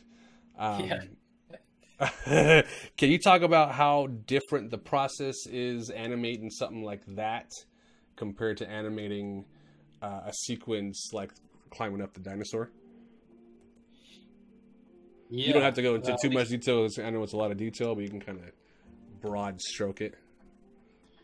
Yeah. Well, right off the bat, it's a Marvel show because, or so they're like, this is what it needs to look like. Here's the plate with the stunt guy, and we spent a lot of time shooting this, and then we like this, so try to make it look like this. You know? No wiggle room. Yeah, I mean, we had wiggle room, but it wasn't as much as wiggle room as I had at Naughty Dog. So like, if I had a good idea with something at Naughty Dog and saying, hey, this isn't really working, and I'd show it, like there's way more wiggle room at Naughty Dog than there was on like Marvel stuff. Marvel is very particular, and I could talk hours about some of that stuff. But yeah, so in the case of that shot, the particular one was like how Iron Man gets up off the ground. And yeah. We went around the horn on that a few times. I probably did about 10 different versions of him getting up like Iron Man, like not a dude in a half Iron Man suit on set, the stunt guy. And like we had an idea of like he uses his hand repulsor to push himself up and get just a little airborne, you know. Mm-hmm. Like he had one busted and one worked, but the one he's pushing off of still works, so he could use that, get a little bit of height, and then just come right at Bucky with that Superman punch, you know. And like that triggers his miss to like have him spin and get that weight in there, you know. And so we showed it to those Marvel peeps, and like almost any time we deviated from that ground up, they're like, please go back to the stuntman reference, and we'd like to go from there. So, thank you for your time and effort and what you thought was a cool idea, but don't fuck around. Stick with the previs. Yeah. So it was cool, and you know, it was amazing to work on that shot and a lot of fun. But at the same time, I wish we had more say. Yeah. But who are we to say and argue with $1 billion franchise? No, and I tell you what, Strauss, that shot was in the trailer that I saw for that movie before I even knew you. And that shot sold me the fuck on that movie. I'm like, yeah, I'm going to go see that in the theater for sure. Because that was just an epic moment for me to see. You nailed it, son. You nailed it. Thanks, man. All the hard work as well. And for those of you guys wondering, some people have asked me, is that was mocapped? And that is not mocapped. That is hand-keyed. Mm-hmm. There is reference, obviously, from the stunt guy on the plate, but that is not mocap. That's all. I had 3, maybe 4 frames of a match move pose from our tracking department, and then the rest was hand-keyed stuff. So 3 or 4 frames, that's all you need, right? Yeah, you know. Oh yeah, this is helpful. Thanks, guys. Thanks for the 3 or 4 frames. I appreciate that. Yeah. It was a lot of fun to work on it, man. I got really lucky, and I'm super thankful that I got to work on that shot because I was a kid growing up, man, and I'm still a comic book geek, even though I don't have the time or money to buy them anymore. Yeah, dude, it was like, you know, a kid, like a little fantasy come true. Like, not only did I want to grow up and like draw comics and read them and all that stuff, but now I get to like animate Iron Man. Like, hell yeah, dude. Hell yeah. That was fun, you know? But bucket list. Would I have loved to have made him look more badass? Yeah, of course. See, to me, I thought in that shot in particular, he wasn't meant to look badass. He was getting beat up by his 2 friends, and his 2 friends looked badass doing it. And he was just like, oh, please stop. Please stop. I think you guys nailed that feeling to me, but I'm not the director. I'm not getting paid that money. Do you prefer contractor or being employed by a studio? And when you're a contractor, do you demand more pay than you would if you were employed by the studio full time? Hey, that's a good question. Yeah, I think I know the answer to the first part. Rule of thumb is contractors, you should get paid more per hour because most, at least in the U.S., I don't know how it is outside like Canada and UK. The way our lovely system is set up here in the U.S., typically you're not going to have health insurance unless you pay out of pocket. So as a freelancer, you need to calculate, and a contract, you need to calculate your living expenses, and that includes health insurance, blah, blah, blah. And typically a staffer has that built into their salary. So if you look at it like as a per hour rate, a contractor will probably get paid more typically, but a salary person doesn't have to worry about their health benefits or retirement matching or, you know, things like that. So you need to like calculate all that stuff. So where I am in life right now with a family, having a full-time career or a full-time job spot with health benefits and a retirement plan is huge. But with that said, if you're smart about it, I can argue for a higher rate to offset that cost, you know? So as of right now, the high dollar rate is great as a contractor and it seems like a lot of money, but it's all going somewhere. So I guess like being a salary guy full-time is sort of like peace of mind. You know, you don't have to worry about that as much. Yeah, the biggest thing is benefits too. Like Charles pointed out, you're a regular full-time employee. The studio pays for your benefits, and I learned this is the first team that I've had to deal with contractors like on a somewhat lead basis, and I didn't realize that contractors can technically sue if they feel like they're doing the job of a full-time employee, but not being made a full-time employee. So you have to make a distinct line as a company on what contractors can do and have versus what full-time employees can do and have. For example, Blizzard, like all these cool little gifts and swag shit that we get, contractors do not get that because that's a perk for full-time employees only, and they have to draw that line, that distinction of what makes you a contractor versus a full-time employee. And which, as a full-time employee, you know, when I first got into Blizzard, we didn't have contractors. Everyone was hired full-time forever. And it wasn't until we got big and everything blew up that we needed contractors, so I wasn't really familiar with that territory.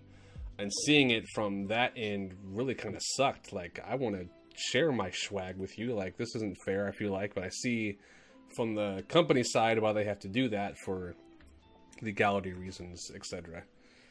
Yeah, well, every studio is different, man. I can't say at Naughty Dog we got lots of swag as contractors and the whole company. Yeah. But, like, you know, but they gave it to the they gave it to the whole company, right? It wasn't just like, hey, full-time employees, here's your gift for working on the studio. Sorry, contractors, you know we worked on this. We're gonna put you in the credit list, but we didn't get you one of those cool pieces of technology at the same time.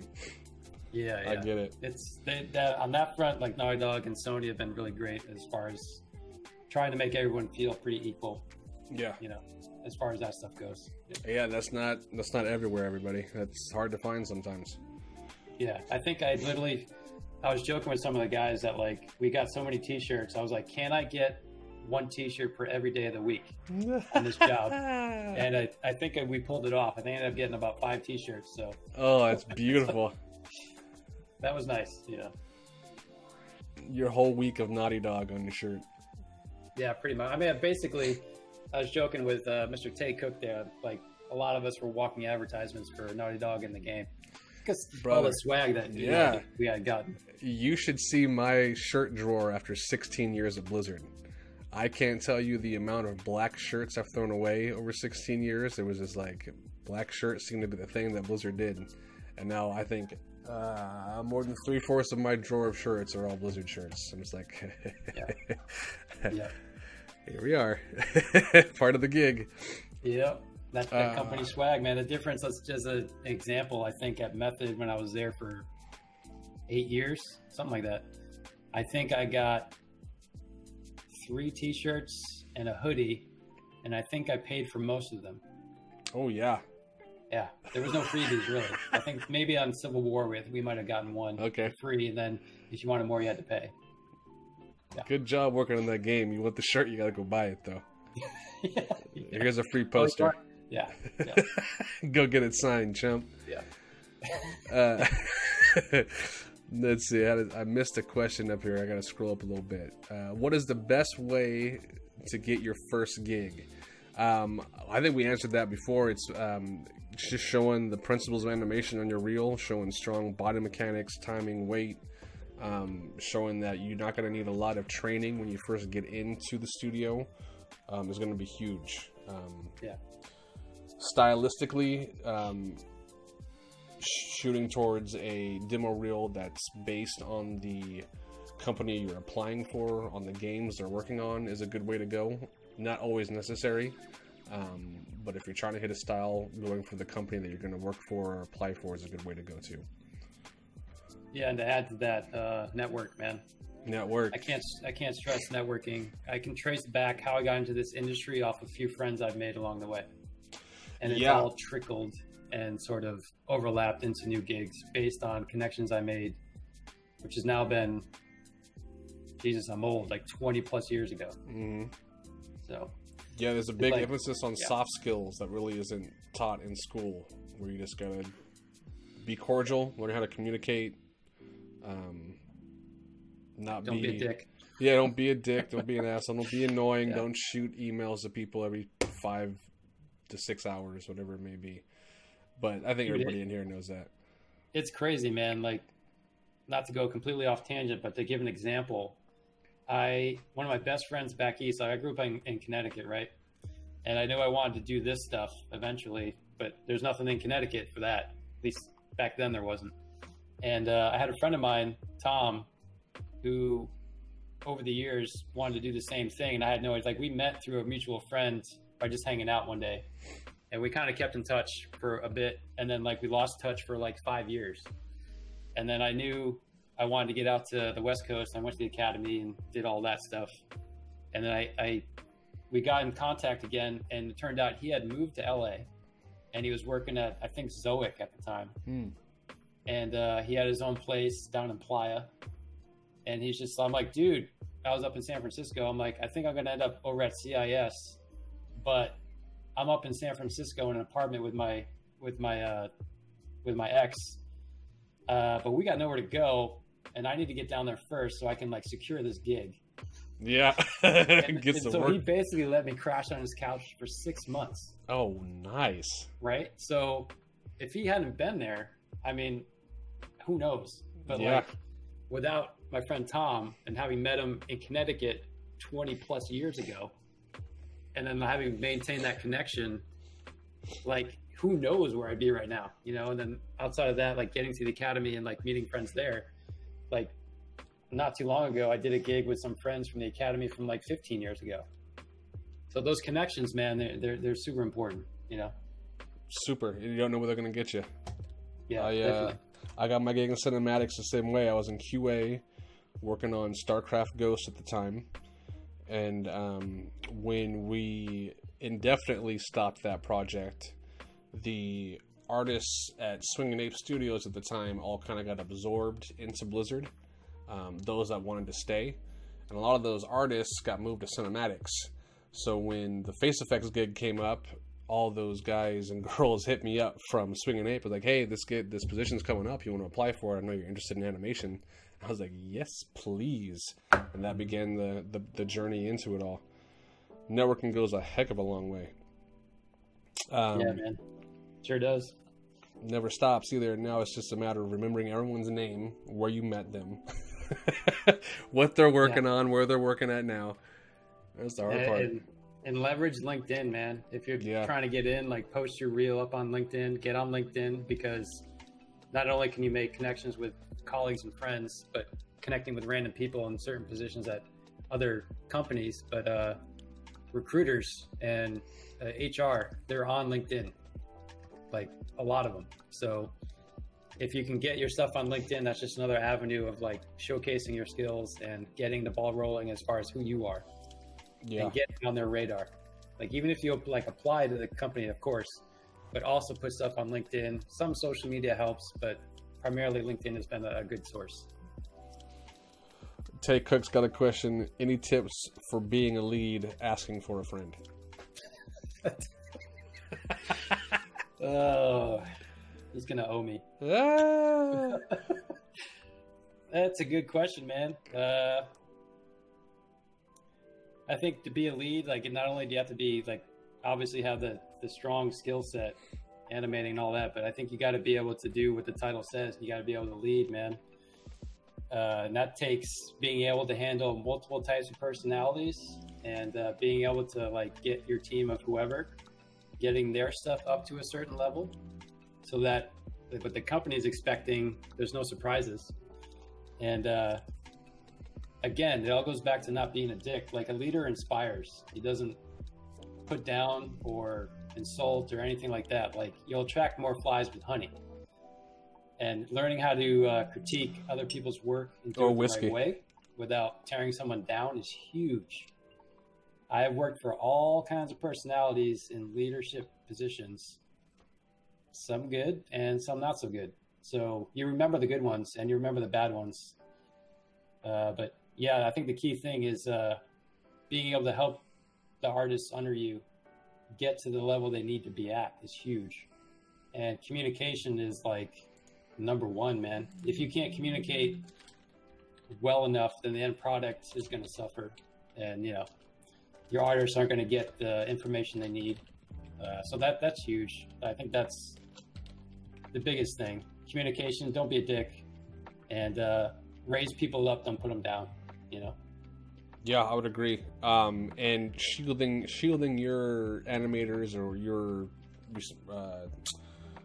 reports. So would that be the right word? Reports, your lower reports, people that report to you, shielding them from things they don't need to get involved with. Be it like a change in the pipeline that happens that you may not need to be involved with, that they can handle and tank, or meetings you don't need to go to that they can tank for you just to give you time at the station animating. The more they can keep you in your seat animating, the better, I feel like. Yeah.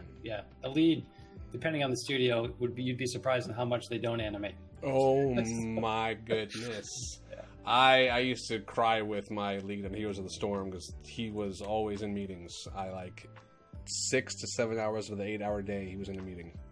Always something. Yeah. Yep. Always something. Depends on the studios. Like some places like Disney might have a lead be the main guy to come up with the style of a character. It's very different going from games industry to film industry to animated movies, you know. Absolutely. I'm going to give the chat a heads up. We got about 15 more minutes before I'm going to wrap up the stream. I don't want to keep Straws along all night. He's probably got shit to do and some sleep to catch up on. But if you got a question for Straws or myself, please put it in the chat. You're more than welcome to ask about it. If we got to call out the hashtag NDA, we will. You can throw out another question from there. Shout out to Sean Nide. Doritos, bro. I don't know what you're talking about. Uh-oh. I knew what, like, I shouted out some people at Naughty Dog. They're like, hey, come join us on the stream and hang out. Yes. And a few of them have showed up, and Sean's one of them. I love it. I'm watching you, dude. Come back, Sean. Welcome in, Sean. My favorite is actually Cool Ranch Doritos, if you're asking. That's my bomb. Yeah, mine too. Sometimes I like to eat 2 bags of them at a time, and the other one is stored in a magical place that people wonder where it came from. Oh, dear God. It's like that hidden drawer of the desk. Yeah, that's basically the gist. It's a long joke we had at lunch. Oh, shit. I love it. Yeah. When you said show more body mechanics, are you talking about like more of parkour or heavy lifting, backflips, etc.? Can you elaborate more on that? Also, did Naughty Dog approach you for a position, or did you hit them up? First part, all the above, man. As far as the body mechanics go, weight is a huge thing, man. Yeah, traversing. You got to be able to sell the weight, whether you're walking, running, pushing, flipping, doing parkour, whatever. All that stuff is good, and those will probably tend more towards like a gameplay animator, melee animator, you know. But it also helps on the cinematic side too. I mean, we do that stuff, like even on my reel, and a lot of it is very melee heavy, you know, fighting, action. And the second part, what was the second part again? Did Naughty Dog hit you up for the position, or did you approach them on it? Oh, no, the funny thing was there. I think I was at Chicken Bone at the time, and like in the summer of I think it was 20, or maybe it was Frame Store. I can't remember which studio. I think it was Chicken Bone or Frame Store. And then I had applied when I saw their advertisement, their posts. And that was in the summer, I think. And I didn't hear back for like 3 or 4 months. Wow. And then all of a sudden I got an email. I'm like, oh. Out of nowhere. Yeah. And you didn't ping them? You didn't be like, hey, just kind of curious. It's been about 2 or 3 months.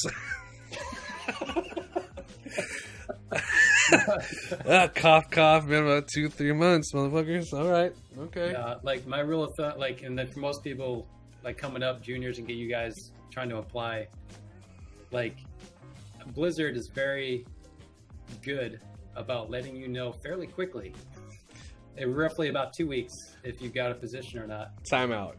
Whoa. It did not used to be like that. I promise you. It took me 8 months to hear back when I first got hired in 2004.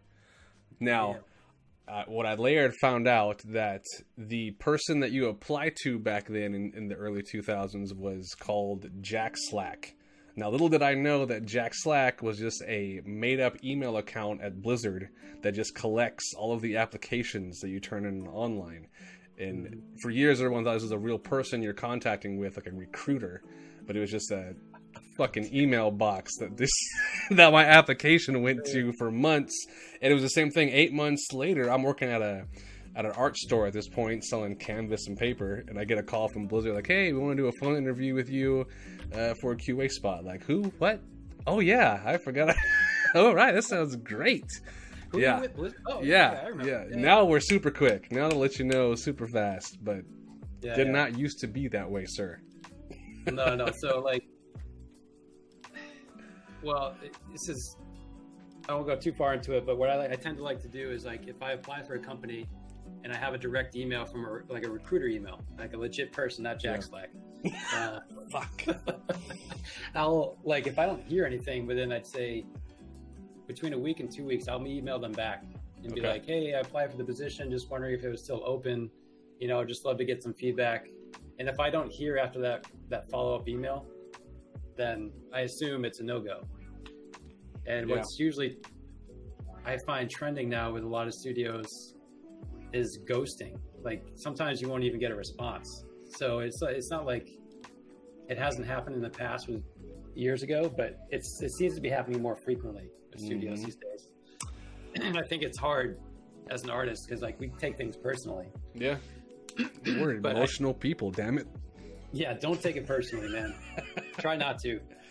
But the best you can do is follow up after a couple weeks, and if you don't hear anything back, It's interesting you bring up the ghosting aspect, where you just don't get a response nowadays. Do you think that's because of the influx of people doing this medium now? Of just how many more people are applying, how many more students that are out there looking for jobs, etc. Just not enough time to reply to everybody.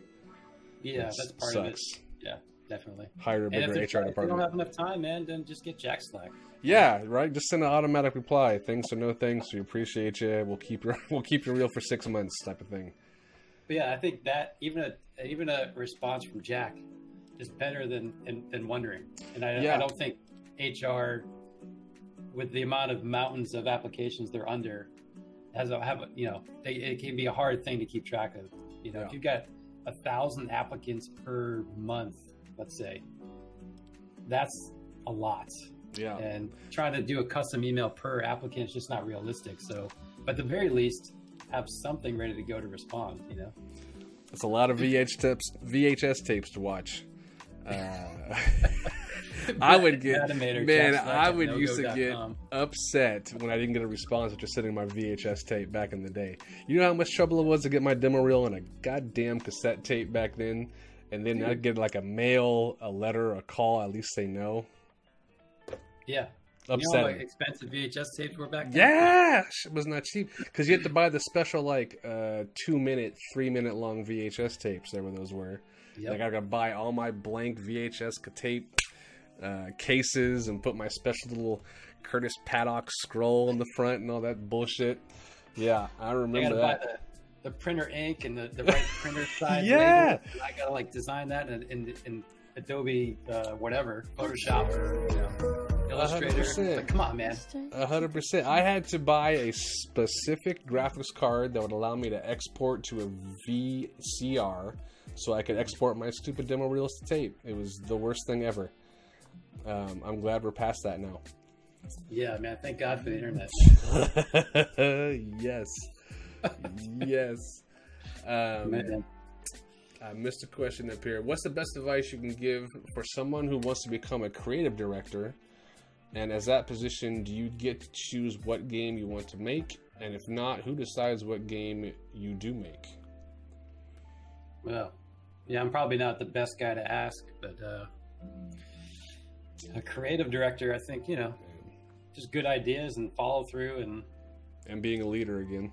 Yeah, being a leader, and I think being a creative director starts with just a good idea and having a solid imagination. I mean, I think from what I understand, Neil has had the Last of Us story in his head since he was in high school.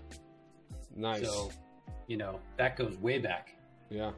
But if you have like a really solid idea for a story, characters fleshed out, anything to make it a fully realized thing, then that's huge. Yeah, I would say start making a packet. Like start putting your ideas to paper. Start making like a pitch packet to help out with that. And I think to add to what Strauss says is communication is big for a creative director, because you've got to communicate your vision and your idea to the rest of the team, and not everybody sees your idea clearly like you do. And that's that's a different skill. Like, I've been working more at giving critiques and feedback to help my animation vocabulary, which in turn helps me, which in turn helps the person getting feedback. Like, it's a lot of back and forth, and communication, I think, is big for those types of positions. Yeah. Especially when you get into, like, if you're a AAA creative director and you've got a 6-figure, 7-figure project under your belt that you're working on, you got to make sure your vision is understood and it's clear, and people have a direction of what they need to work on and make your vision come true. Yeah. And then, I don't envy people in those positions, especially if you're a writer, director, creative director, and you have a very solid idea, and then you start getting lots of other people's ideas. And if they have sort of more power, say, than your position, then, your vision starts to change. And how do you handle that? That's big. Huge.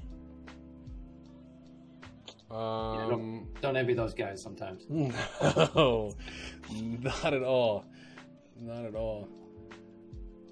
See, I think we're caught up on the. No, never mind. I'm on. How much animation do you do in Motion Builder, or do you use Motion Builder to edit the mocap, then take it to Maya? What would you say the mocap cleanup pipeline would be? Well, I haven't really used Motion Builder at all. We just brought in all the mocap straight into Maya and then used the time editor at Naughty Dog. So we didn't touch Motion Builder at all. Maybe they will in the future. I don't know. How would you say the mocap cleanup pipeline would be? So our pipeline was, they go to the mocap stage and then they go into a repository of mocap library, and we'd have them targeted per shot, per sequence, and certain takes that were approved of, like, this is the best take, use this one, or this is the second best, this might work. And we try to plug them in and see how they did, bring them into the time editor, edit them down to make it look and feel good, blend any of the animations if there's more than one take. And then once we got all that into the game, ideally still in time editor, we'd then say, okay, this is working in game, this is going to work.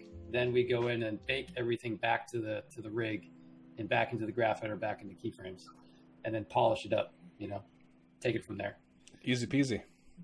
Yeah, no problem. No, animation shit's so easy. I don't even know why I chose to do this job. Did you get to meet any of the voice actors? Actresses? I did not. No, man. Like, so the lead story guys were on the mocap stage, a lot. And as a contractor, sometimes we got to go. It was kind of rare.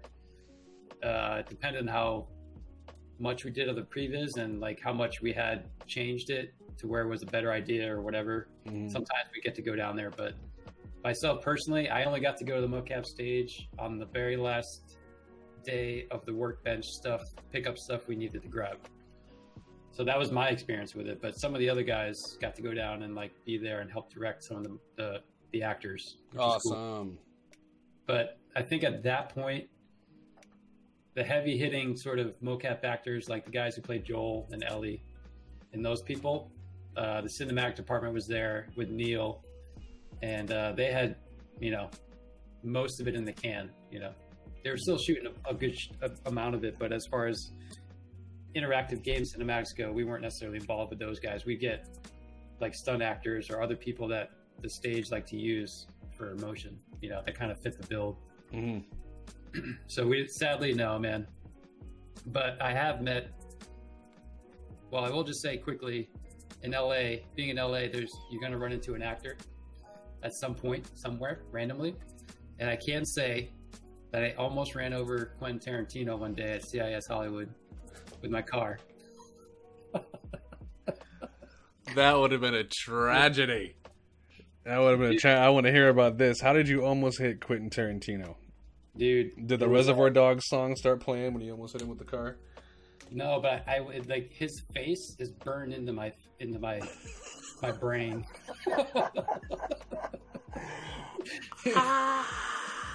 You know, it was like CIS was like my first like big gig, like film gig, and like coming down to LA, like I'm new green dude, and like CIS had a parking lot with a automatic metal fence, right? Okay, yeah. So you had to hit the button and then wait for that sucker to open up, and based on how far back your car is, you can't see past the sides of the wall, so you can't see people coming, right?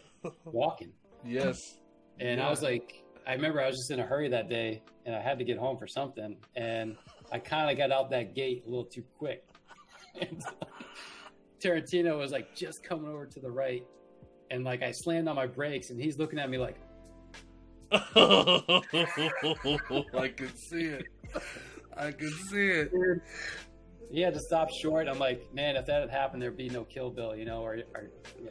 Yeah, I could see Mr. Brown's face right when you did that. Oh my God. And that's not the only actor I almost ran over, funnily enough. I see a pattern here, Strauss. What? I think we should get your ass out of LA. Single-handedly just running over actors. Yeah. And then that one time Tom Cruise stepped in front of my car. That was Rosario Dawson, bro. Over in, like, she's in the Venice. Yeah. No, Rosario, no. Look out. And I can't even say I was drinking because, you know, I don't drink and drive. So yeah, I yeah. Had that experience, you know? No. Dude, it was bad. It was like dusk, so it was kind of like almost nighttime. And I was on the back streets of Venice trying to cut through crazy traffic. You know, you try to find the shortcuts in LA. And I was just hitting that stop sign, and I was just going to do that California roll. There it is. There it is. Whoop, whoop. Whoop, whoop. And, she was crossing the street, and like I slammed on my brakes, and I was like, oh, damn, I almost hit that lady. She just looks at me and smiles, and I'm like, that's Rosario Dawson. I know you. You almost took out Death Proof before Death Proof was made. I see how you were looking. You're trying to wreck Tarantino and his #1 actress for that movie. I see what you were aiming towards. I have a very specific list. Yeah. So I was like, hey, Death Proof, didn't like it. Let me tell you. Yeah, man. But that's freaking amazing. All right, Strauss. I've got a couple of questions for you to wrap up this thing and let you go. Let you get back to your thing, to your life. Mm-hmm. Here it is. Time over quality or quality over time? All right. Like, is that personal preference? In regards to animation, I'm sorry. Yeah, I'd say quality over time. Yeah. Quality over time. Yeah. Some AAA studios might not agree with you. There's that golden rule, man. If you want it cheaper, faster, or better, you pick two. That's right. How are we working this today? What's the menu today? Faster, better, or cheaper? And clients always want all three. Just keep that in mind. Always. They always want all three. Ugh. Second one. Stepped blocking or straight ahead spline? You know, as a student learning, the blocking stepped was like drilled into my brain. But when I got down to it in Maya, I always ended up going straight ahead. Especially as computers got faster. Yeah. It was like I can quickly see the motion fast if I go straight ahead. Hey, GG, what's blocking? I love it. Yep. Yeah, I'm definitely sold on the straight ahead spline right now. Yeah. My computer sometimes can handle it okay. Did you do any stepped blocking at all for Last of Us when you first got in there?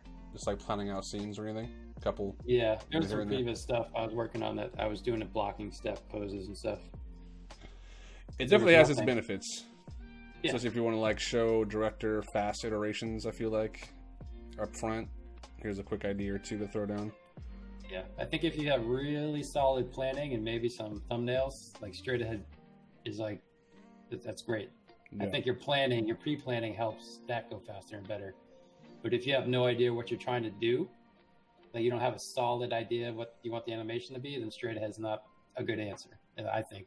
Because you want to explore the poses and kind of come up with an idea. So I don't know, I say that, but then like that little piece I'm working on now, that little acting bit. Yeah, it's a be or not to be. He's like, that's blocking steps. You know? Yeah. I describe the straight ahead spline as like an improv acting class. Where like I've got a plan going into it, but then I get halfway into it and I want to add some more that I didn't think of until I actually saw it moving in that spline mode. So I feel like I'm constantly adding with spline, which I think is easier than it was adding with stepped mode. I don't know. I gotta do more. Yeah. I feel like there's always more tests to run. Yep. Last question of the night, Straws. Okay. What is... Winding up for this one, dude. What is the worst topping on pizza and why is it pineapple? Wow. Dude, please don't let my wife hear you say that. That's right, I said it. Pineapple does not belong on pizza. Dude, our go-to order for Fresh Brothers is pineapple, pepperoni, fresh basil. Fucking leave it.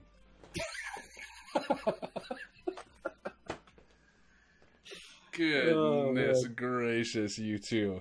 Look. I don't even know what to do. You monster. That's right, Tay. It's you monster. What is this? That is something I grew to enjoy because of my wife. So before my wife, I was in the same boat you are right now. Okay. Anything for love. I get it. I get it. Happy wife is a happy life. You damn Skippy. Well, man, Aaron, thank you so much. I appreciate it, man. Thanks for hanging out with us and talking, chatting, telling us all about the ins and outs of The Last of Us 2, some Avengers goodness, and why pineapple on pizza is just weird. Look, to answer A to the J's question and to help with pineapple on pizza, this This will help all that go down real easy. Yes, is that one of your favorites, the Macallan, or is that Glenlivet? I didn't see Glenlivet. Glenlivet. Yeah. That's sort of my go-to. You know, I don't want to break the bank on a good bottle of scotch for rare occasions, but like if I want a little something to sip on, you know, that's my go-to, Glenlivet. Yeah. But man, this is fun, dude. I appreciate it, man. We should do it again. Yes, please. This is something we should definitely do more often. Next time maybe we should play a game or something. Oh yeah. I know you're talking about doing World of Warcraft or something like that. Maybe a little Overwatch, WoW and whiskey. You want to see me just run into a wall for an hour? Is that what you want to watch my character do? What are you doing, Kurt? Wait a minute, I'm following you. It's not this wall. Okay. Yeah, you are following me, Kurt. You got me on follow, man. Keep following, idiot. Yeah. Who are we going to pass the love off to tonight, Straws? Is there anyone streaming right now? Clyde's streaming, as always. Clyde. Dude, that guy's non-stop. Animation Tonight is also streaming.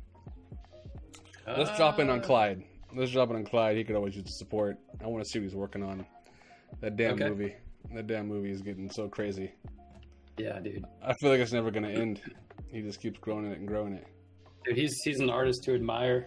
And like, just, dude is a beast. Absolute beast. Straws, man, thank you again. don't hang up the phone yet. We'll talk and chat a little bit after this. And, Yeah, sounds good, man. Talk some more behind the scenes. If I had a Patreon, this would be like, and this is where the Patreon conversation happens with Straws after the chat. Yeah. Dude, it was great to see some old faces in here too, man. And I'm surprised you didn't ask it, but hopefully in the future, soon, TM, I'd like to start streaming again. But yeah, to be decided. But I'd love to get back to it. So hopefully, I hate this word, soon. Soon, TM. We're going to see Straws back on Twitch. It's been far too long. We miss your face. Yeah, man, for sure. I miss hanging out with everybody. Yes, thank you all for coming out tonight and supporting the chat, supporting the talk, sending out your questions. We appreciate you. We'll catch you guys next week. Hey, next weekend is the animation work-along stream. So if you've got work to put up in the feedback section of the Discord, go ahead and do that this week, and we'll check that out on Friday. And I'm still trying to figure out what animation exercise we're going to do next weekend. So stay tuned for that.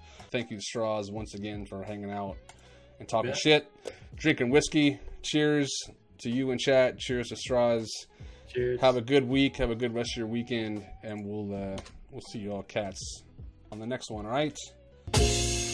Better to have a short life that is full of what you like doing than a long life spent in a miserable way. And after all, if you do really like what you're doing, it doesn't matter what it is, you could eventually become a master of it. The only way to become a master of something is to be really with it.